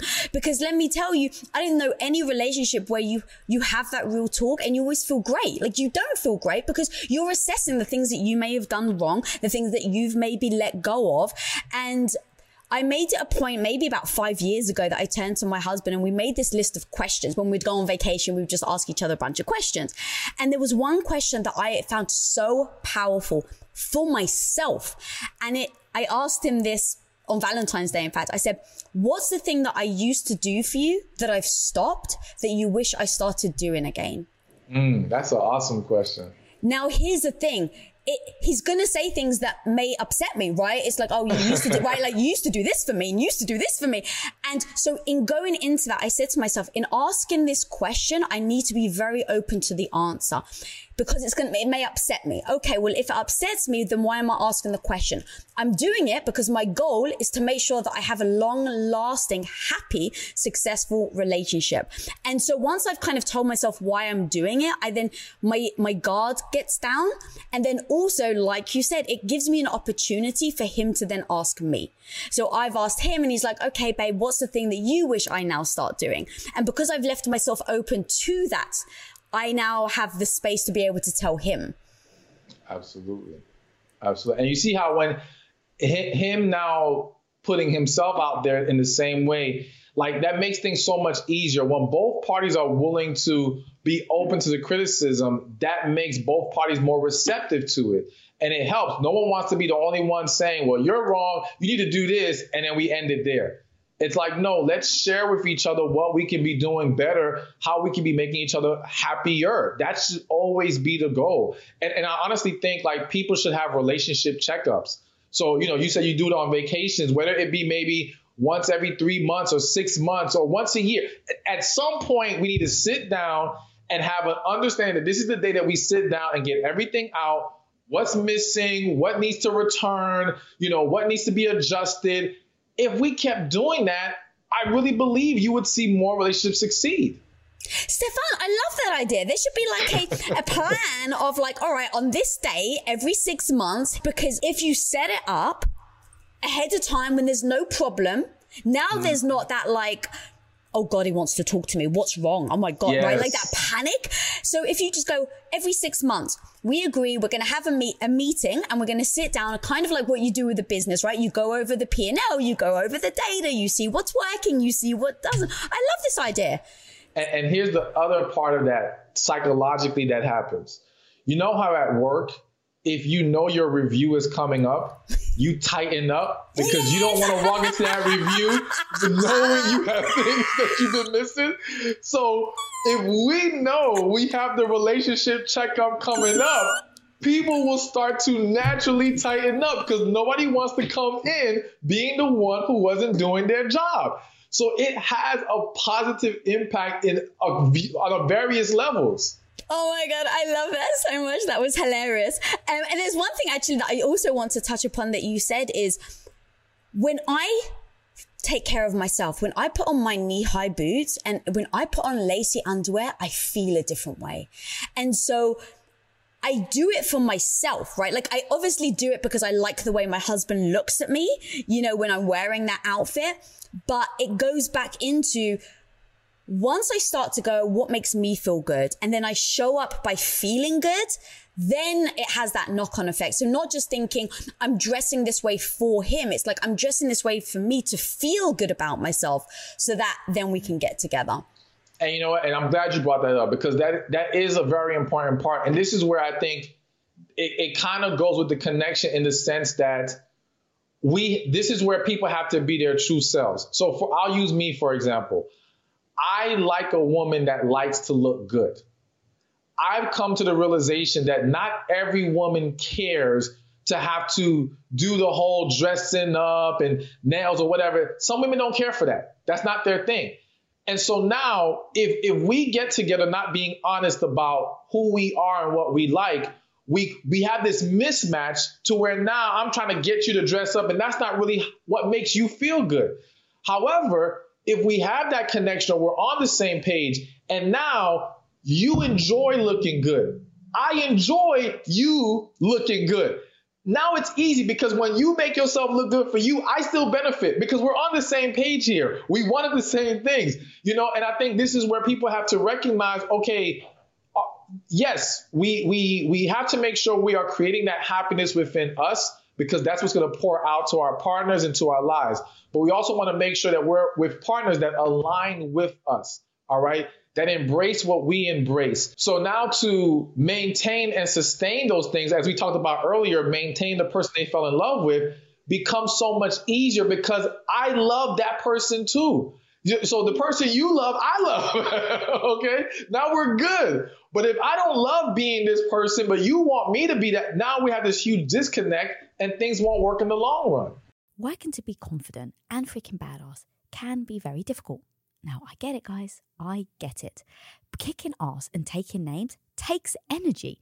But when it comes to micronutrients, you're like, wait, how much vitamin B do I need?